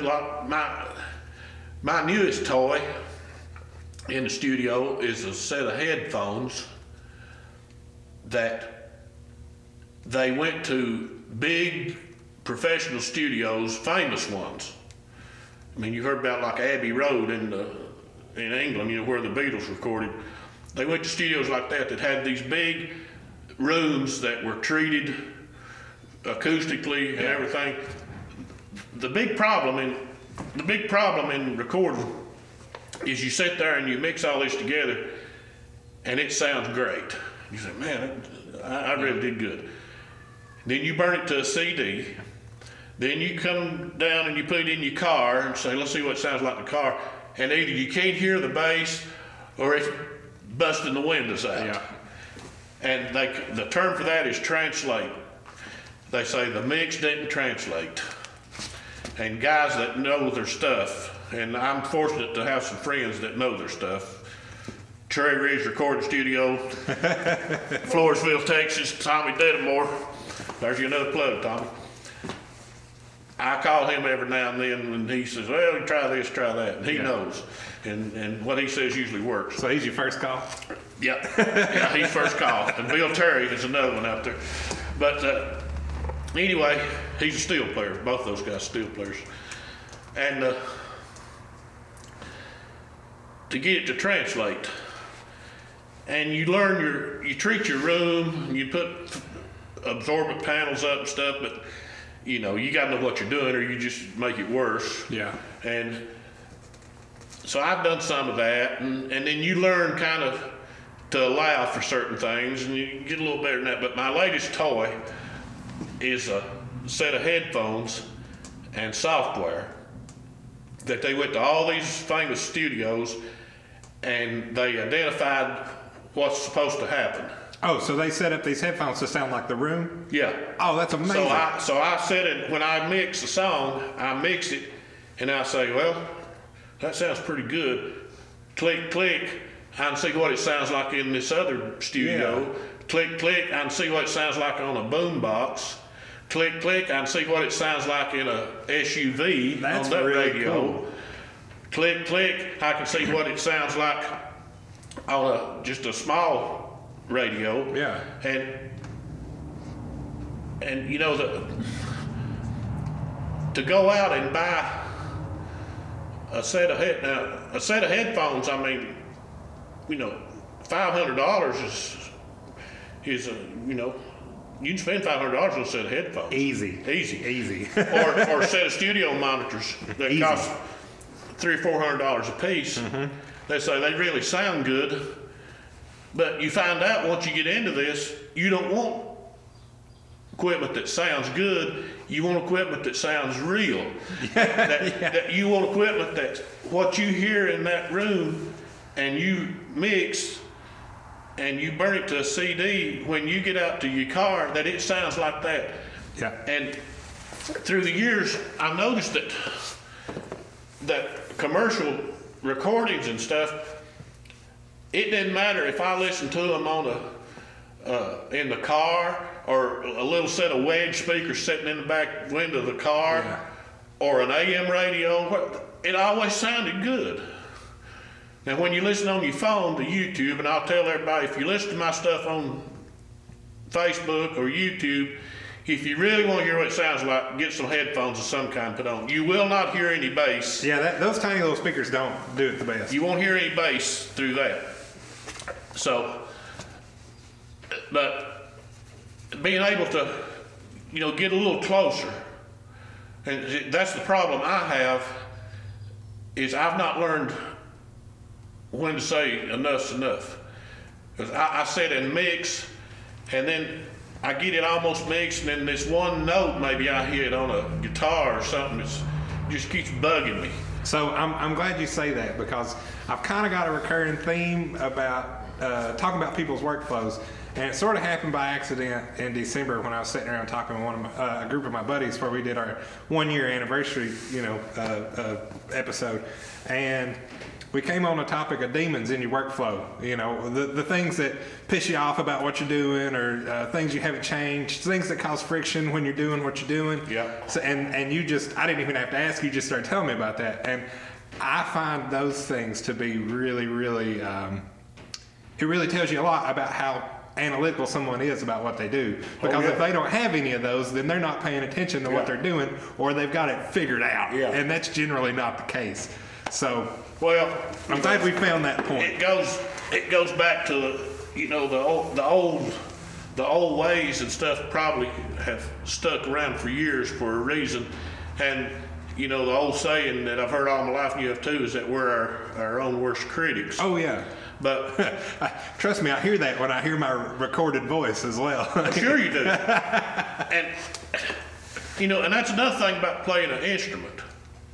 And I had to learn this, is when I've got a fiddle stuck under my chin, that's a sound that nobody else is ever going to hear except me. Yeah, because it's in your, it's on you. It's right. Literally it's on right you. there in my face. Yeah. What they're hearing standing across the room is going to be different. Mm-hmm. So when I record, and I thought, well, boy, you know, I've heard this guy playing this fiddle, and I thought, man, that fiddle, if I had that fiddle right there, I could really make some music.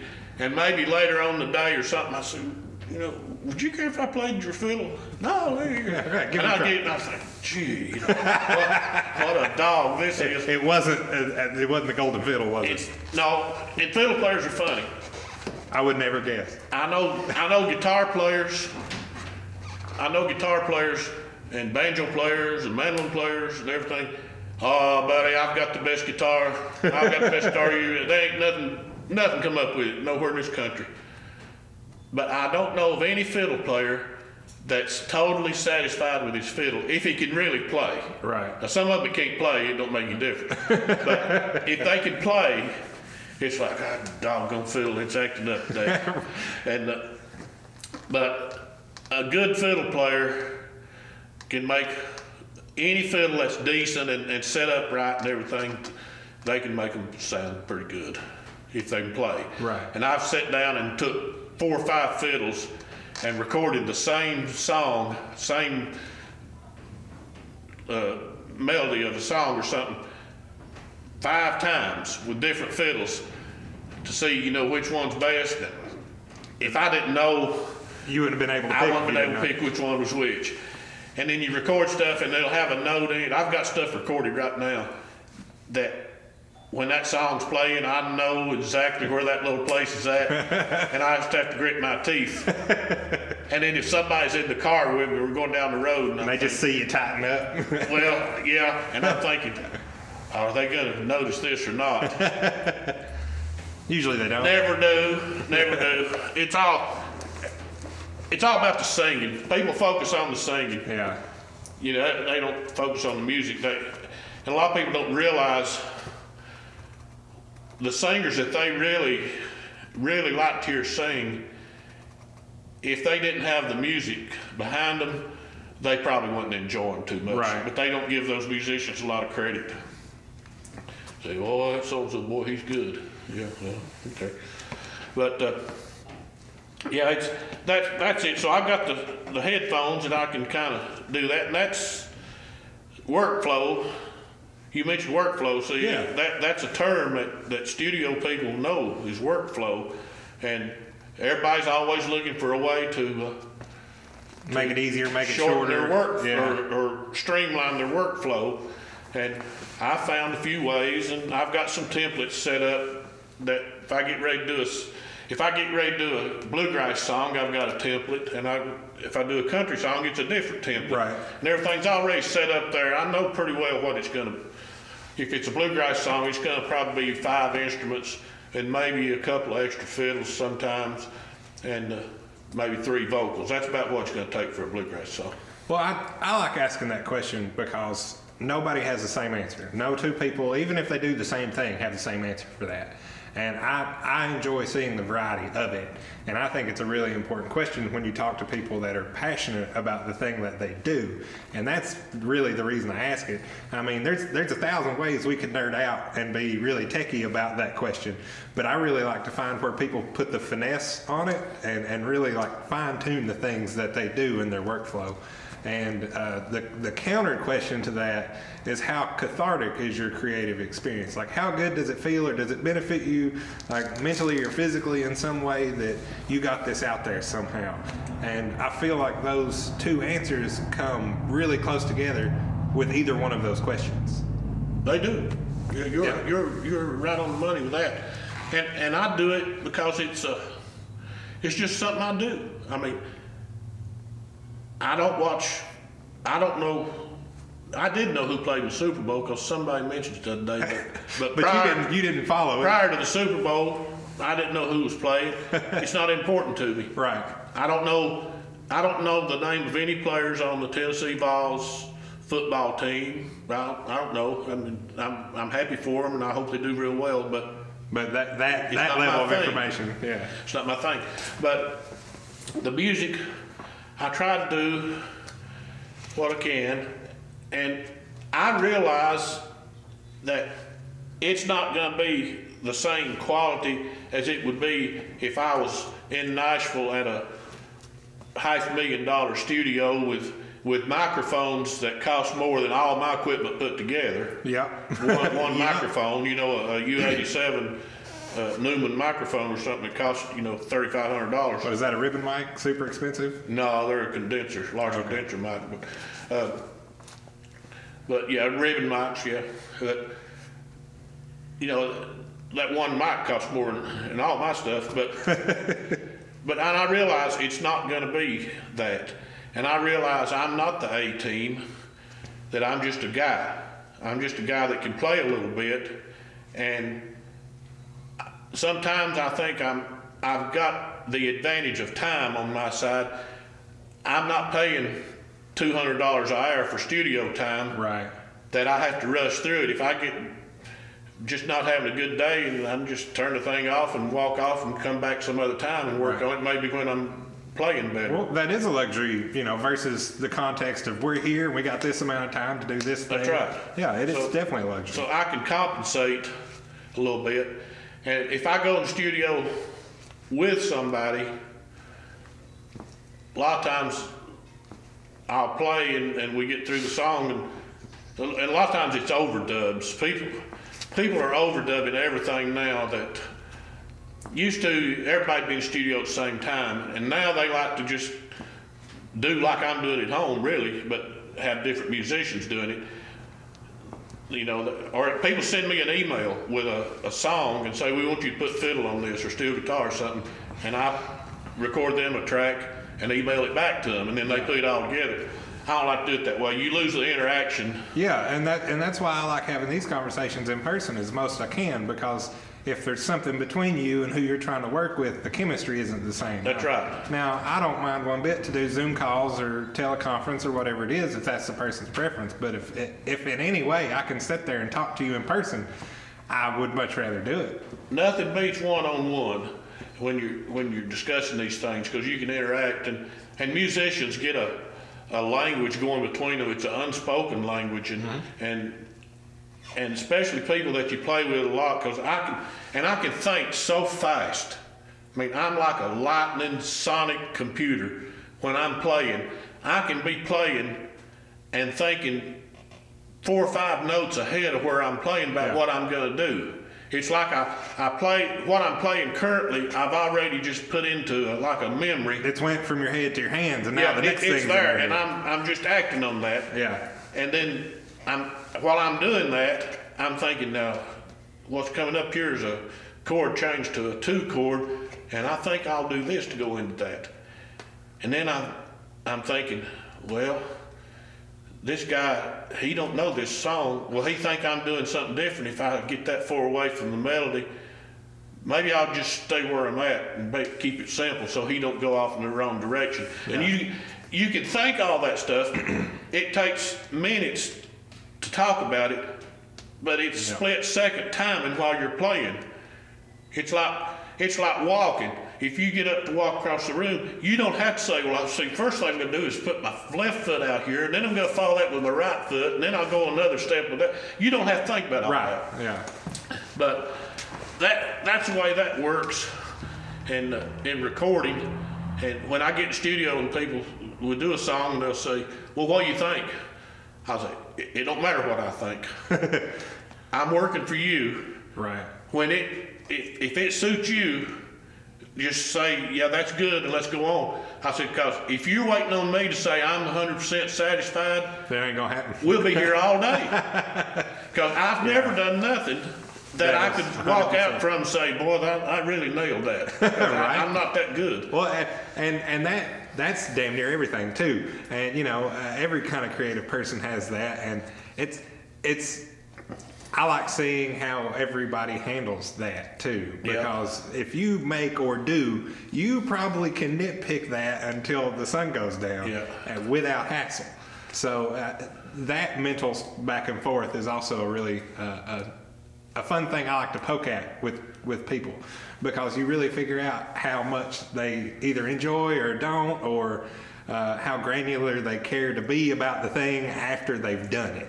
Right. Sometimes, like I've found pieces in my life that I've made that I just have to let them go. You know, they're out in the wind now. Yeah. It doesn't matter what my opinion is. They're not. It's not for me anymore. Well, you have to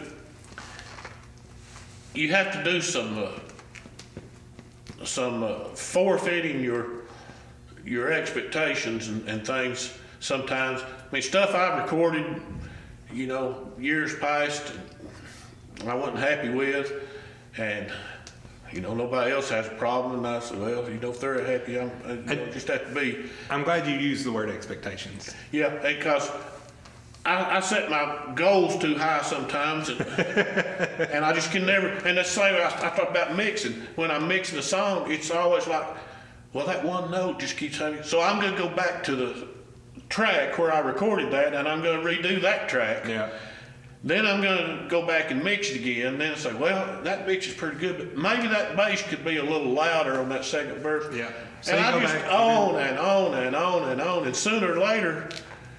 And these songs that I do, and I do videos with them, and I've learned how to do video editing where I can show me playing the different instruments. I'm all there like a one-man band thing. Yeah, I've seen some of your videos. You have it like in quadrants, or you'll be, you'll have the screen separated where we can see you playing all the instruments at once.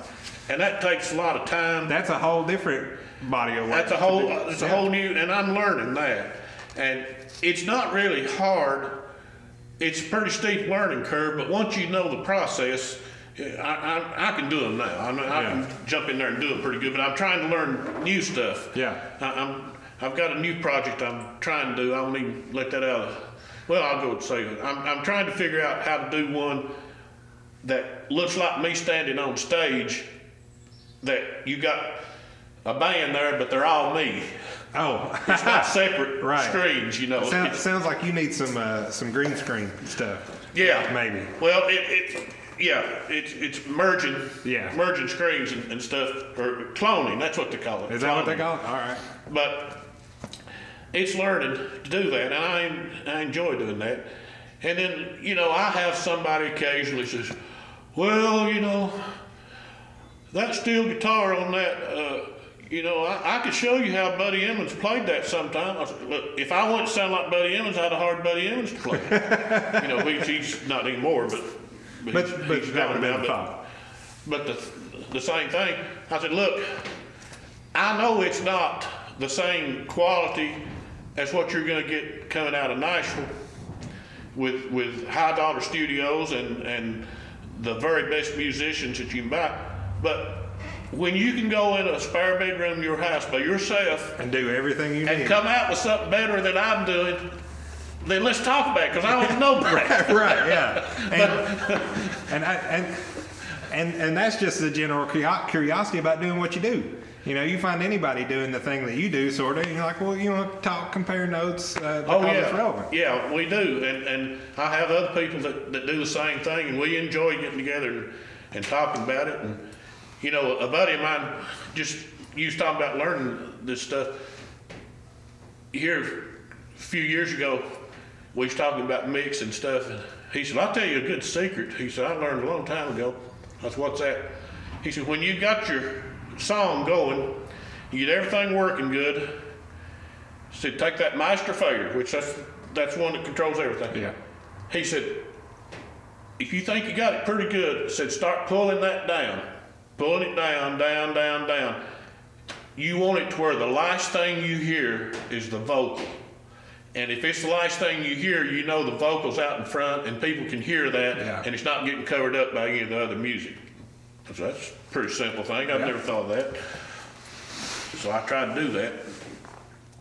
But I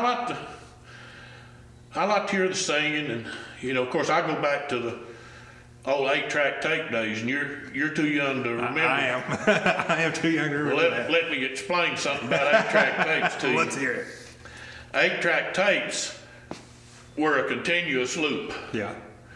They played all the way through, and then they started at the beginning again. That's why you could put one in and it'd just play the 30-minute tape over and over. But that tape was two tracks, I guess, on there. Yeah. and then a left and right. So two stereo tracks, a left and right and a left and right. Okay, you had a head, the recording head, playback head, magnetic tape running across there playing that. Yep. And you had to adjust that head. Some of them had an adjustment on the front of the tape player itself that you could adjust that. Because what happened, when you put your tape in a different player, if it wasn't adjusted right, you'd hear two songs playing at the same time.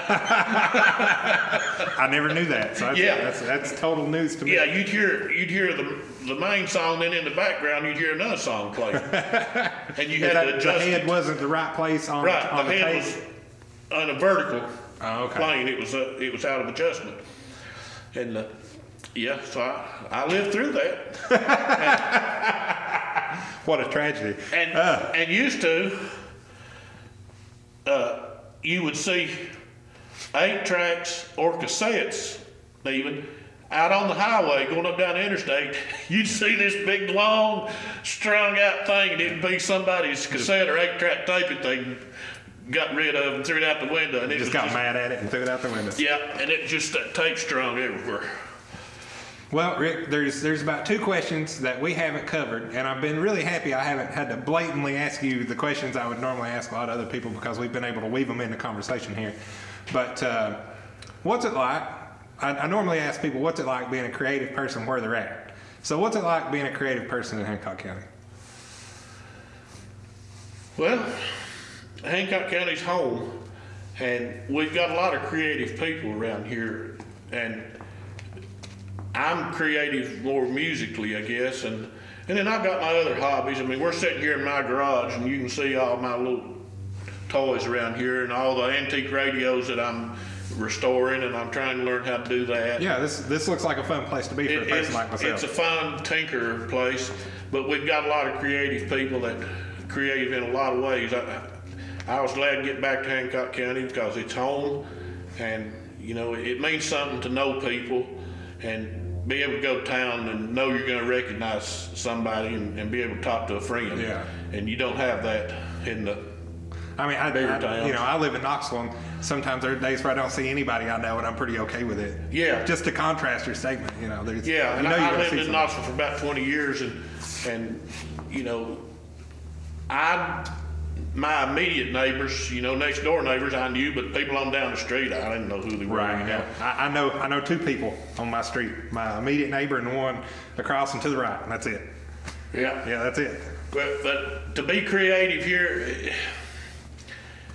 we don't have a lot of things going on. I mean, we don't have any recording studios and stuff like that, but we've got, people from here. I mean, Jimmy Martin, of course, grew up in Sneedville and was born and raised here. And now I'm telling you, you can go anywhere in the world in a bluegrass music setting and mention Jimmy Martin, and they'll know who you're talking about. Yep.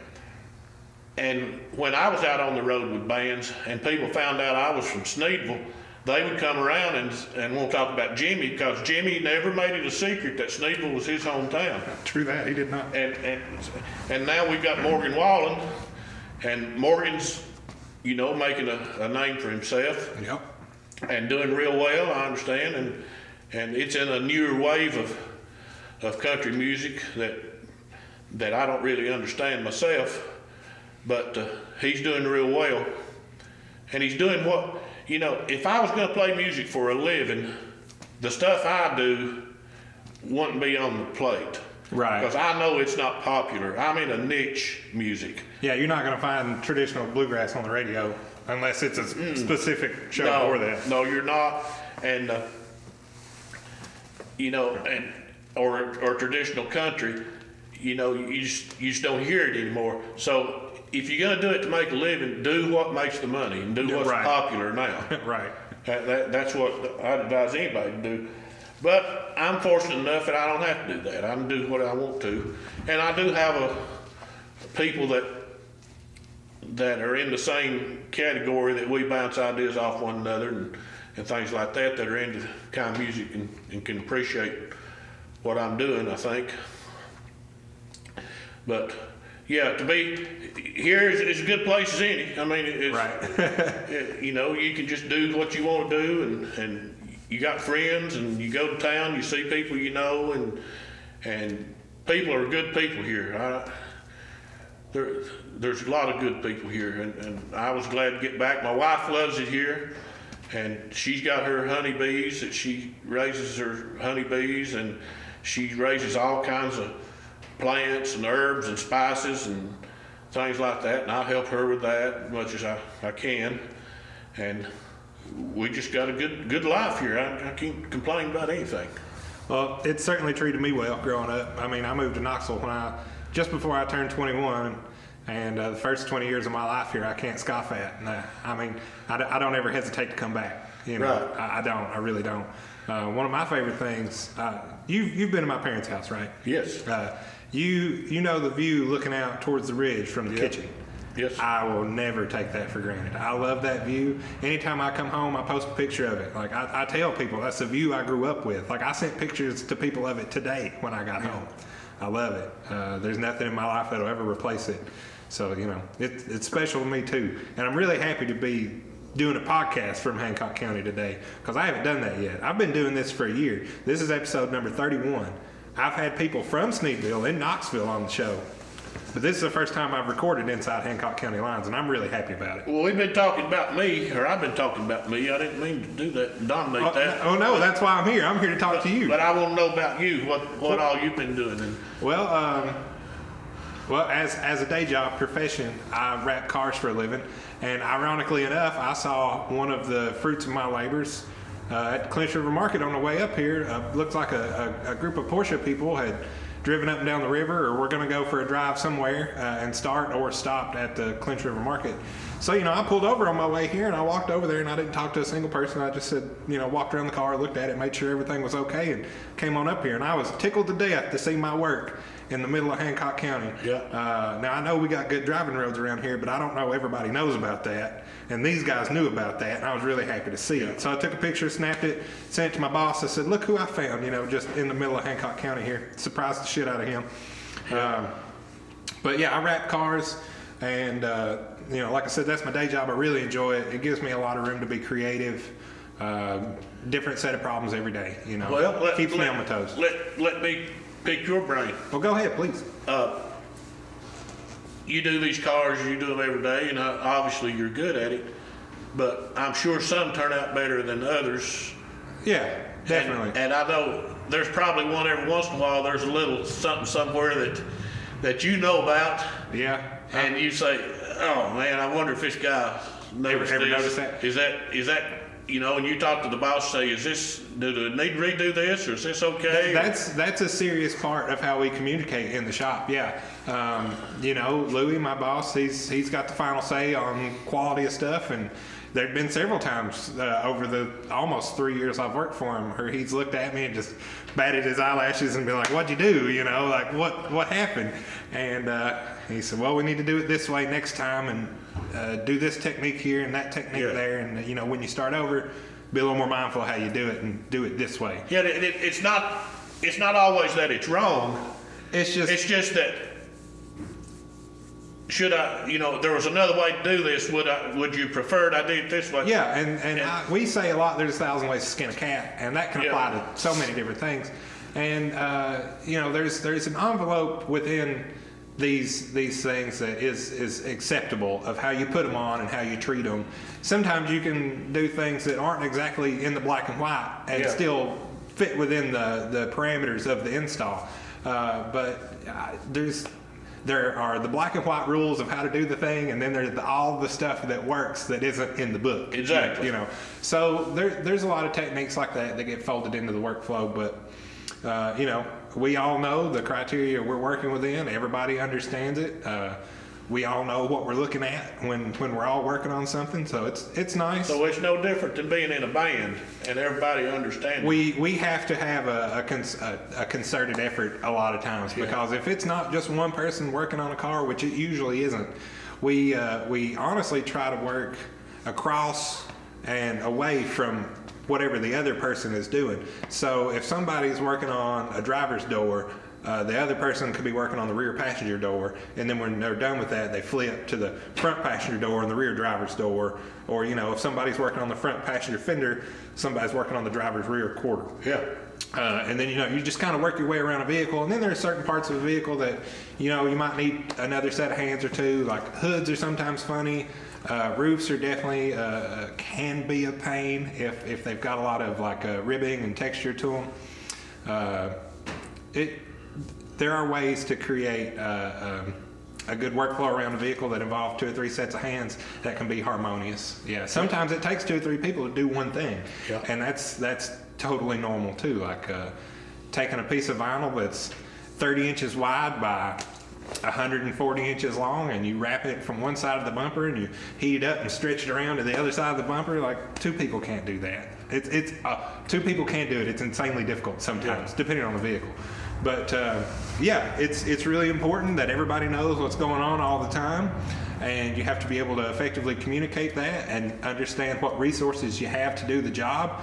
Because if you cut a piece of material the wrong way, you might not have only screwed your piece of material, but literally every other piece of material that you're going to pull off that roll. Because it all has to match. And there's patterns and all that. Yeah. It's if we're not talking about directional colors, like a lot of metallics and color shift things are directional colors, the way the light has to bounce off the material. But if it's just a plain color that we're messing with and we can cut whatever off the roll, it's a lot like Tetris, because you need 6 pieces that are 4 inches wide by 6 inches long to do roof racks or something, and then somebody cuts something off the end the wrong way, and now you have 6 pieces that are 58 inches long. It kind of screws you a little bit. But don't it get under your skin when people that don't know and they oversimplify it talking about it? And I'm of course going back to the music. They'll say, "Oh yeah, he just plays them different instruments and records that stuff on his recorder, and then he just bitches it all together." Right. It's just, and they say, "Oh, wrapping those cars, it's not that big a deal. They do the fenders, and then they do the hood, and then they do the doors. They just do them separate, and then they just put it all together. It's no big deal." But sometimes, yes, some people do oversimplify it, and they tell me that straight to my face, like they know exactly what I'm talking about. And I think you find that in any industry, really. I think you do. But does it get under my skin? Yeah. Do I know that at some point if I let that guy keep talking, he's going to swallow his foot? Yeah. So I generally just let them keep talking until they put their foot in their mouth. Yeah. And I'm not really about calling people out in those conversations. I'm not going to tell a whole lot of people, you don't know what the hell you're talking about. I'm not that guy. But I will sit here and watch you mess up while you think you know what you're talking about. And then I'll tell you why you're wrong after you realize you're wrong, but I'm going to let you do that first. Yeah. It's oddly entertaining to me because I know what I'm talking about, but I don't hold that against people. If we're all guilty of acting like we know what we're talking about. I know I can watch a football game. Now, obviously I don't watch very much, but if I see it, it looks pretty simple to me that they're just throwing the ball and one's trying to get from one end to the other, and they're kind of colliding and falling down on top of one another and things. It don't seem that complicated, but I've got enough sense to know that every move that they make is accounted for, and they've got plans and all their play books and all that stuff. They take it very seriously, and I'm glad they do. Yeah, there's a finesse to it. Exactly. And some fenders can take 10 minutes. Some fenders take 40 minutes. It really just depends. Shapes, geometries, the way the corners fold, the way the metal's welded together, where the panel seams are. I could talk for an hour just about how to do a fender. And I don't blame people for not knowing, because most people aren't in the position to know. Right. And it's not like... But I can appreciate somebody, I was very honored back when your grandfather was principal of the high school. He asked me to come and do the commencement address. And I said, well, why you want me? I said, I'm a nobody. I said, they usually get somebody important, like a big ball player or a congressman or president of a college or something. I said, I'm a nobody. He said, look, you've played on the Grand Ole Opry and you can fly airplanes. That's big news, you know. I said, well, I don't know. But I said, I'll do it. And I was honored to do it. And my theme of the thing was, I said, things are getting ready to change. When you walk out of here and graduate school, up to now, you've had people pat you on the back and say, just do the best you can do. That's all we'll ever ask of you. Yeah. Forget that. the real world is not that accommodating. Right, it's not. And let me give you an example. If you're afraid of heights and you get a job over here at Powell Valley climbing poles and you can only get 3 foot off the ground and you freak out, the best you can do is not going to be good enough. Right. If you pass out when you see blood, you can't be a medic. You're not going to be a paramedic. You can't. Because the very best you can do is not going to be good enough. Right. And nobody's going to say, that's okay. Just, he lived. Your check will be in the mail. Don't worry about it. It's okay. Just, you know. I said, so the alternative is do what you can be best at. Yeah. And I said, if being a plumber or an electrician or whatever, I've moved around a lot. And when I go into a different town, moving and work, and you need something done, I say, hey, my pipes are leaking. Who's a good plumber? I said, you be the name that comes up more often than everybody else. Yeah. I guarantee you'll always have a roof over your head. You'll have money to buy things you need and your kids and take care of them and all that. That logic really applies to the business I'm in. I will humbly say that we're a pretty popular option to come get these services done for your vehicle, whatever it may be. So, people recommend us a lot. They'll say, go see Louie at AZ, or, the crew at AZ really knows what they're doing. And we get a lot of referral business like that because we work really hard to do good work. Well, yeah, and that's what's important. Collectively, we're really proud of it too. And one of the things that's delighted me most about doing this work, as much as a car guy as I am, I grew up in my grandpa's used car business / garage in town till I was 13, 14, something like that. I was always around cars, and growing up and coming back to cars has felt really nice, and being professionally involved with an occasional very, very expensive high-end vehicle feels good. And I can drive 20 minutes across Knoxville and I could say 5 or 6 vehicles that I had my hands on in some form or fashion.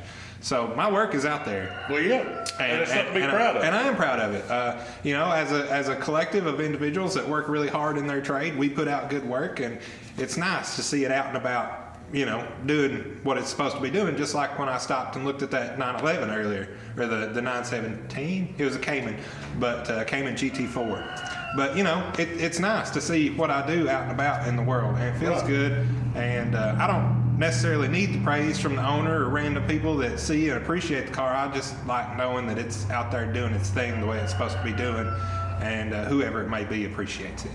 It feels really good. And I'm sure that industry, that if you talk to somebody, y'all are, it's nothing so unique that, well, I'm not saying it's not. If you talk to somebody in California that's doing what you're doing, y'all talk the same language, and you say, well, it's, we're going to do this fender, do this way. They know what you're talking about. And people tell me sometimes in the music, say, I don't see how you do it. And my wife will say, you go with these guys up in Virginia. I've got some guys I play with up around the north of Roanoke, up Stanton, Virginia, Sharpsville, up in there. They can call, I'll go up there and do a show, and we should go up and do it. Yeah, they just got to tell you to show up. Yeah, because you know the language. We just go do it. And she said, I don't see, y'all don't play together, you don't practice and everything. I said, no, we don't have to, because if they say, we're going to do Bill Monroe's song, When the Golden Leaves Begin to Fall, we're going to do it the old way. Okay, we all know that was the way that Jimmy Martin did it in, I think, 1957 with Bill. And we all know what that arrangement is. Yeah. And we don't have to rehearse it because we all know. Yeah. And it's the same thing as, theoretically, a surgeon. They've got all these procedures down. So if if you're down there at UT and you're having your appendix removed or something, and the surgeon just happened to drop dead right in the middle of it, Somebody else. the next guy could step up there and say, "Oh, okay," and he knows exactly what's going on, and he's able to pick up and finish the job with a few things maybe he does different, but theoretically, everybody's on the same page. Yeah. And when what you're doing, and you all got real good at it, and I'm sure people come to you that are getting in the business and say, "Hey, you know, we're doing okay, but we're really having trouble with this. If y'all got any secrets or anything, you can help us with this." That happens occasionally. And you probably say, "Well, you know, you don't come to work here, we'll teach you." Yeah, that's kind of the case sometimes. And you know, it's not uncommon for those questions to just bounce around town, but you know, Knoxville's not too big to where everybody knows everybody, but at the same time, we all kind of keep to our own and do our business. Exactly. It's not big enough to where nobody knows everybody and we're all in the same industry. Like, no, we know everybody that does vinyl around town. We know everybody that details cars around town. Right. So we know the who's and the what's going on around town. Yeah. And it just is, because it's, you know. It gets deep. I mean, and not talking about my music, away from music. I talk about in my career and my work. It was chemistry and environmental things and biology and minerals and metallurgy and all that kind of stuff. High tech stuff that I had to study a lot. I mean, I had to learn, and I had customers that if they called and they had a problem, it was like, "Well, okay, you know," and I knew, you know. But then I had other customers that really knew their stuff. If they called and they had a problem that they couldn't solve, I knew I had to roll my sleeves up, because it wasn't going to be easy. Right, because if they're asking you, they've probably done all that they can do. They've done all the common things. Yeah. I mean, it was more than going and finding out somebody forgot to open a valve or something like that. Right. But see, it's not that I was smart. What I had the advantage of over them was I was at 20 different places every week, and after doing that for 15 or 20 years, there was not a lot out there that I hadn't seen. Right, yeah. So if they called, "Well, I've got this problem," I said, "Well, I think I know what it is, but that I'll sounds be sort right of there." similar to the thing I experienced up here in West Virginia that one time, blah, blah, blah. I think this is how that went, and this is how we fixed it. Yeah. Yeah, so that experience is great to draw from no matter what industry you're in, because if you're around all of it all the time, there's not going to be a whole lot of scenarios that catch you on your heels. You know, to start with, you know, and of course I was smart enough that I had customers that were very smart and experienced people. When I was starting out, I didn't know anything. So if I had a problem at one customer, I'd go to my customer that knew everything. I'd say, "Hey, I've got trouble over here. What do you reckon it could be?" And I'd pull off their brain, you know, and pick their brain to find out what to do. And then after, like say, 15, 20 years, you didn't have to do that anymore. I didn't really, you know, at 2 o'clock in the morning when somebody called and their plant's about to shut down, I had to get up and go respond. Right. But I was not sweating bullets thinking, you know, was this something I can fix, or, you know, because I knew probably from their symptoms what it was going to turn out to be. And, right. You've seen enough at that point. Sometimes I was right, sometimes I was wrong, but if I was wrong, then plan B usually worked, because I've seen about everything happen at that point in time. Well, I'm lucky enough to have the two people that have more experience than me in the shop are my boss and my supervisor, and they're both extremely knowledgeable about what they do, and they don't have a whole lot of issues like clicking into that teacher mindset for a minute to help somebody with something. Now, I'm 3 years into this profession almost. I know what I'm doing, but I don't know all of what is to be done. You know, there's still things I walk into and learn every day. I have this thing about being a constant student that I say I want to be the dumbest man in the room today, because the dumbest man in the room has the most to learn. Yep. And I don't. That's not a flippant idea I have. Like, I'm very serious about learning as much as I possibly can when I walk into a room. either knowing literally or being metaphorically the dumbest man in the room. Yeah. I treat that serious, and I fully intend to learn whatever's laid out in front of me that I haven't yet learned. And that's done nothing but serve me well as a professional, as an artist for my own right. I haven't found a scenario in my life so far that hasn't done me some form of good. Well, sure. And you won't, and you know, when people come to you to show that confidence that you know, between all of us here, we've got people with a lot of experience, people with not a lot of, we're going to take care of this. Yeah. You know, and I always, people that work for me, when somebody'd have a problem, they would want to go out and start running a whole big series of tests and try to impress them with this, when the problem is something pretty simple, you right. know. I said, why don't you just fix the problem? I said, think about this. Everybody is concerned about their health. If you're not feeling too good and you go to the doctor says, I guess you got it, man. We had people in here all morning with this. You know, we'll get you a prescription here, it clears up in a couple of days. You feel better already. Because you know there's a solution. Because you know that it's nothing rare and odd. Yeah. You know, a doctor told me they teach you in medical school, if you hear hooves, think horses, don't think zebras.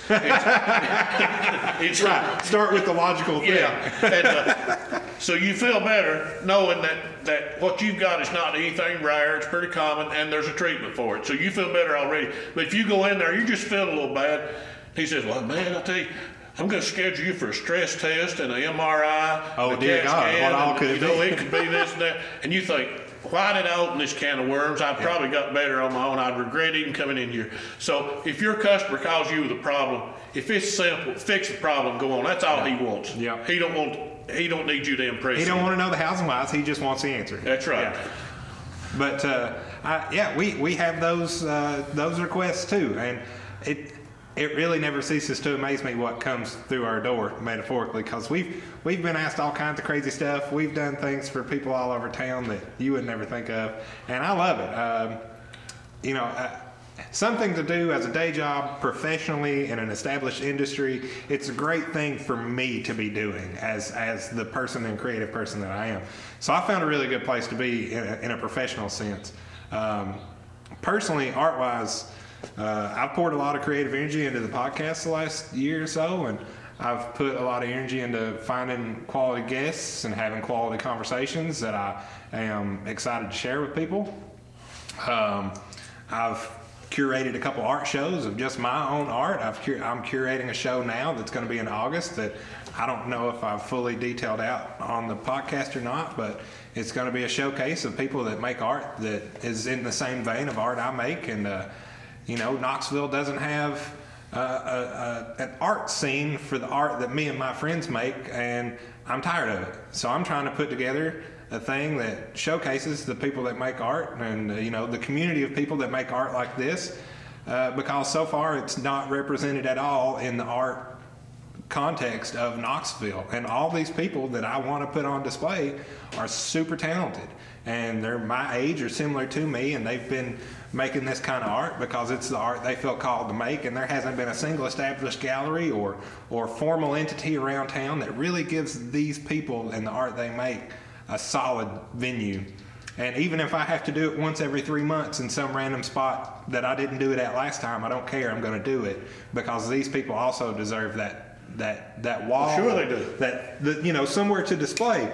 And not everybody likes psychedelic art or really vivid things, but there's a community out there for it that support it, that don't get exposed to it because it's not being shown anywhere.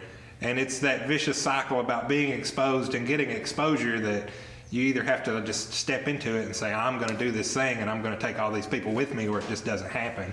So I really try to share what I do with the people that I care about, and at the same time expose it to the broader, eyes of Knoxville, more or less. And wherever else it happens to be seen is great, but I'm just trying to do the Knoxville thing because that's where I'm at, and that's where the people I want to surround myself with are, and that's what they're making when they're making it. So Well, it'll grow from there, and then of course you'll network and have people doing the same thing in other places. right, and there are a lot of other towns that have really good art scenes like this. Denver is a great example. Austin's a great example. I haven't been to Texas, but I've been to Denver, and it's a great place with a lot of art. And I really wish to see a lot more open acceptance of all different kinds of stuff, because there are several fine art galleries in Knoxville that have amazing work in them, and they'll have amazing work 365 days a year.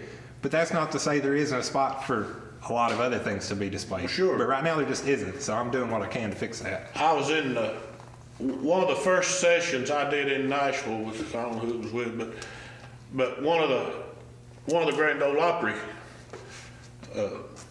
stars there was at the studio. He doing some work on something. He was a project of his, and I was talking to him, and he knew all about fiddle players, and I was playing fiddle in this session. And I said, "Who do you think's a better fiddle player A or fiddle player B?" I won't mention the names. And he said, "It's not about who's better; it's about who's different." Yeah. And I never forgot that. Well, I mean, that's a great answer, because it's not about who's better to quantify it. It's celebrating the differences, because this person plays it one way and that person plays it that way, and it's both great. It's just, what are you looking for in the moment? Well, I've heard people, and I don't have a lot of respect for people that are whichever way the wind blows. And if you're talking about art, you mentioned psychedelic art. So if you got a guy that he's this way, and then next week psychedelic seems to be selling, so now he's psychedelic. And then the next week he's just playing follow the leader and ride somebody's coattail. Dog portraits are where the money at these days. Yeah, and you know, I've had a few people through the years tell me, say, you know, I got there at that festival where he was playing, and said, we got out of the cars walking up there, and he said, I could hear it from way off. And I said, that's Rick on stage there. And I said, you know, that means more to me that you could identify me than you coming up there and listen to me play and say, oh, who that guy is, he sounds just like Benny Martin or Kenny Baker or whoever. And that's intended as a compliment, but that's not the one you want to get. Yeah, I know. Yeah. I know. And so I wanted to be whatever I was, good or bad, you know. And I know there was a fiddle player, a famous session player in Nashville named Johnny Gimbel. And Johnny Gimbel said, if you try to sound like me, who's going to sound like you? Right. And that's the celebrate the differences part, because anybody can try and sound like somebody else, but why would you? Yeah. Like, that's the way I see it. Now, I don't play any musical instruments. I would like to. One day I might learn, but that's just not a thing I'm doing right now. But I don't try to make art that looks like other people's art. I just try to make the best art that I can make. And that's taken all kinds of different forms. Like, I paint, I draw with pens and pencils, I use my 3D printer, I make all kinds of stuff. And sometimes I'm just making tools to accomplish other things. Sometimes I'm making something on that printer that comes out to be its own thing. And I use the whole digital workflow to produce that one physical thing, and that's it. That's the thing. Well, but let's qualify that in wrapping up what we was talking about before, about when I was saying, if you play a song, some people will play it different, but there's a right and wrong. It's black and white. Either you're playing it right or you're not. Now, you can embellish on that, or you can simplify that, but the basic fundamental of the song's got to be there. Yeah. So if you say, well, I'm going to paint a picture of a horse, and you paint a picture of a horse, but it looks like a dog. Anything but a horse. Or a cat. It looks like a cat. That don't give you the right to say, well, I just got my own way of doing things. Right. No, you tried to paint a horse. This is obviously a dog. That's just the way I interpret it. No, you know. Right. It's like people say, well, you know, a lot of times they say the way I interpret things, you know, especially when they talk religious things, they say, well, people interpret things different. Okay. If you go outside and you come back in, you say, boy, it's really hot outside. And I say, well, I went out there a while ago. I didn't think it's that hot, really. Mm-hmm. Okay, that's our opinion of the temperature. Right. Now, if you go out and you say, you know, I just come back from town and look at the bank, it's 98 degrees today. Yeah. And I say, well, I was just down there a few minutes ago and it was 60. So then it's not an opinion anymore. Right. One of us is wrong. One of us is wrong. Or the machine malfunction. Right. But there is a hard point of what this actually is. Yeah. You've got to be in the fundamentals, and then you can embellish and do whatever you need to do. Right. And art and music, all creative things are that way. So if you paint a picture of a barn, it needs to look like a barn. It can't look like a lighthouse, right? And say that's just obviously a little different. That's the fanciest barn I've ever seen. Look at that light on top. Yeah. But Rick, we've been here talking for 2 hours and 12 minutes now. No. Yes, that's what the timer says. Now that's a little longer than I intended to, but I thank you so very much, and I appreciate your time. I didn't do the thing at the top of the show, so I'm going to do it at the bottom. My name is Thomas Zachary. This is the newest episode of the KAAMP, that is the Knoxville Area Artist Networking Platform. And I've been privileged enough to sit here and talk with the one Rick Campbell about his creative life, playing music, and whatever else he cared to do. Rick, thank you very much. If you would plug your socials one more time, I'll go ahead and free us up. Thank you for having me. I appreciate it so much. I'm very honored. I've learned a lot through the years with music, and I could be a lot better, but I'm just an amateur musician that's been lucky and got to play with some very good musicians through the years by being in the right place at the right time.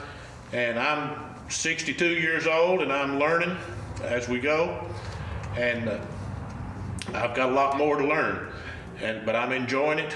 I appreciate you having me. If you want to see any of my music, Rick Campbell Music on YouTube, and if you enjoy it, say okay, I like it.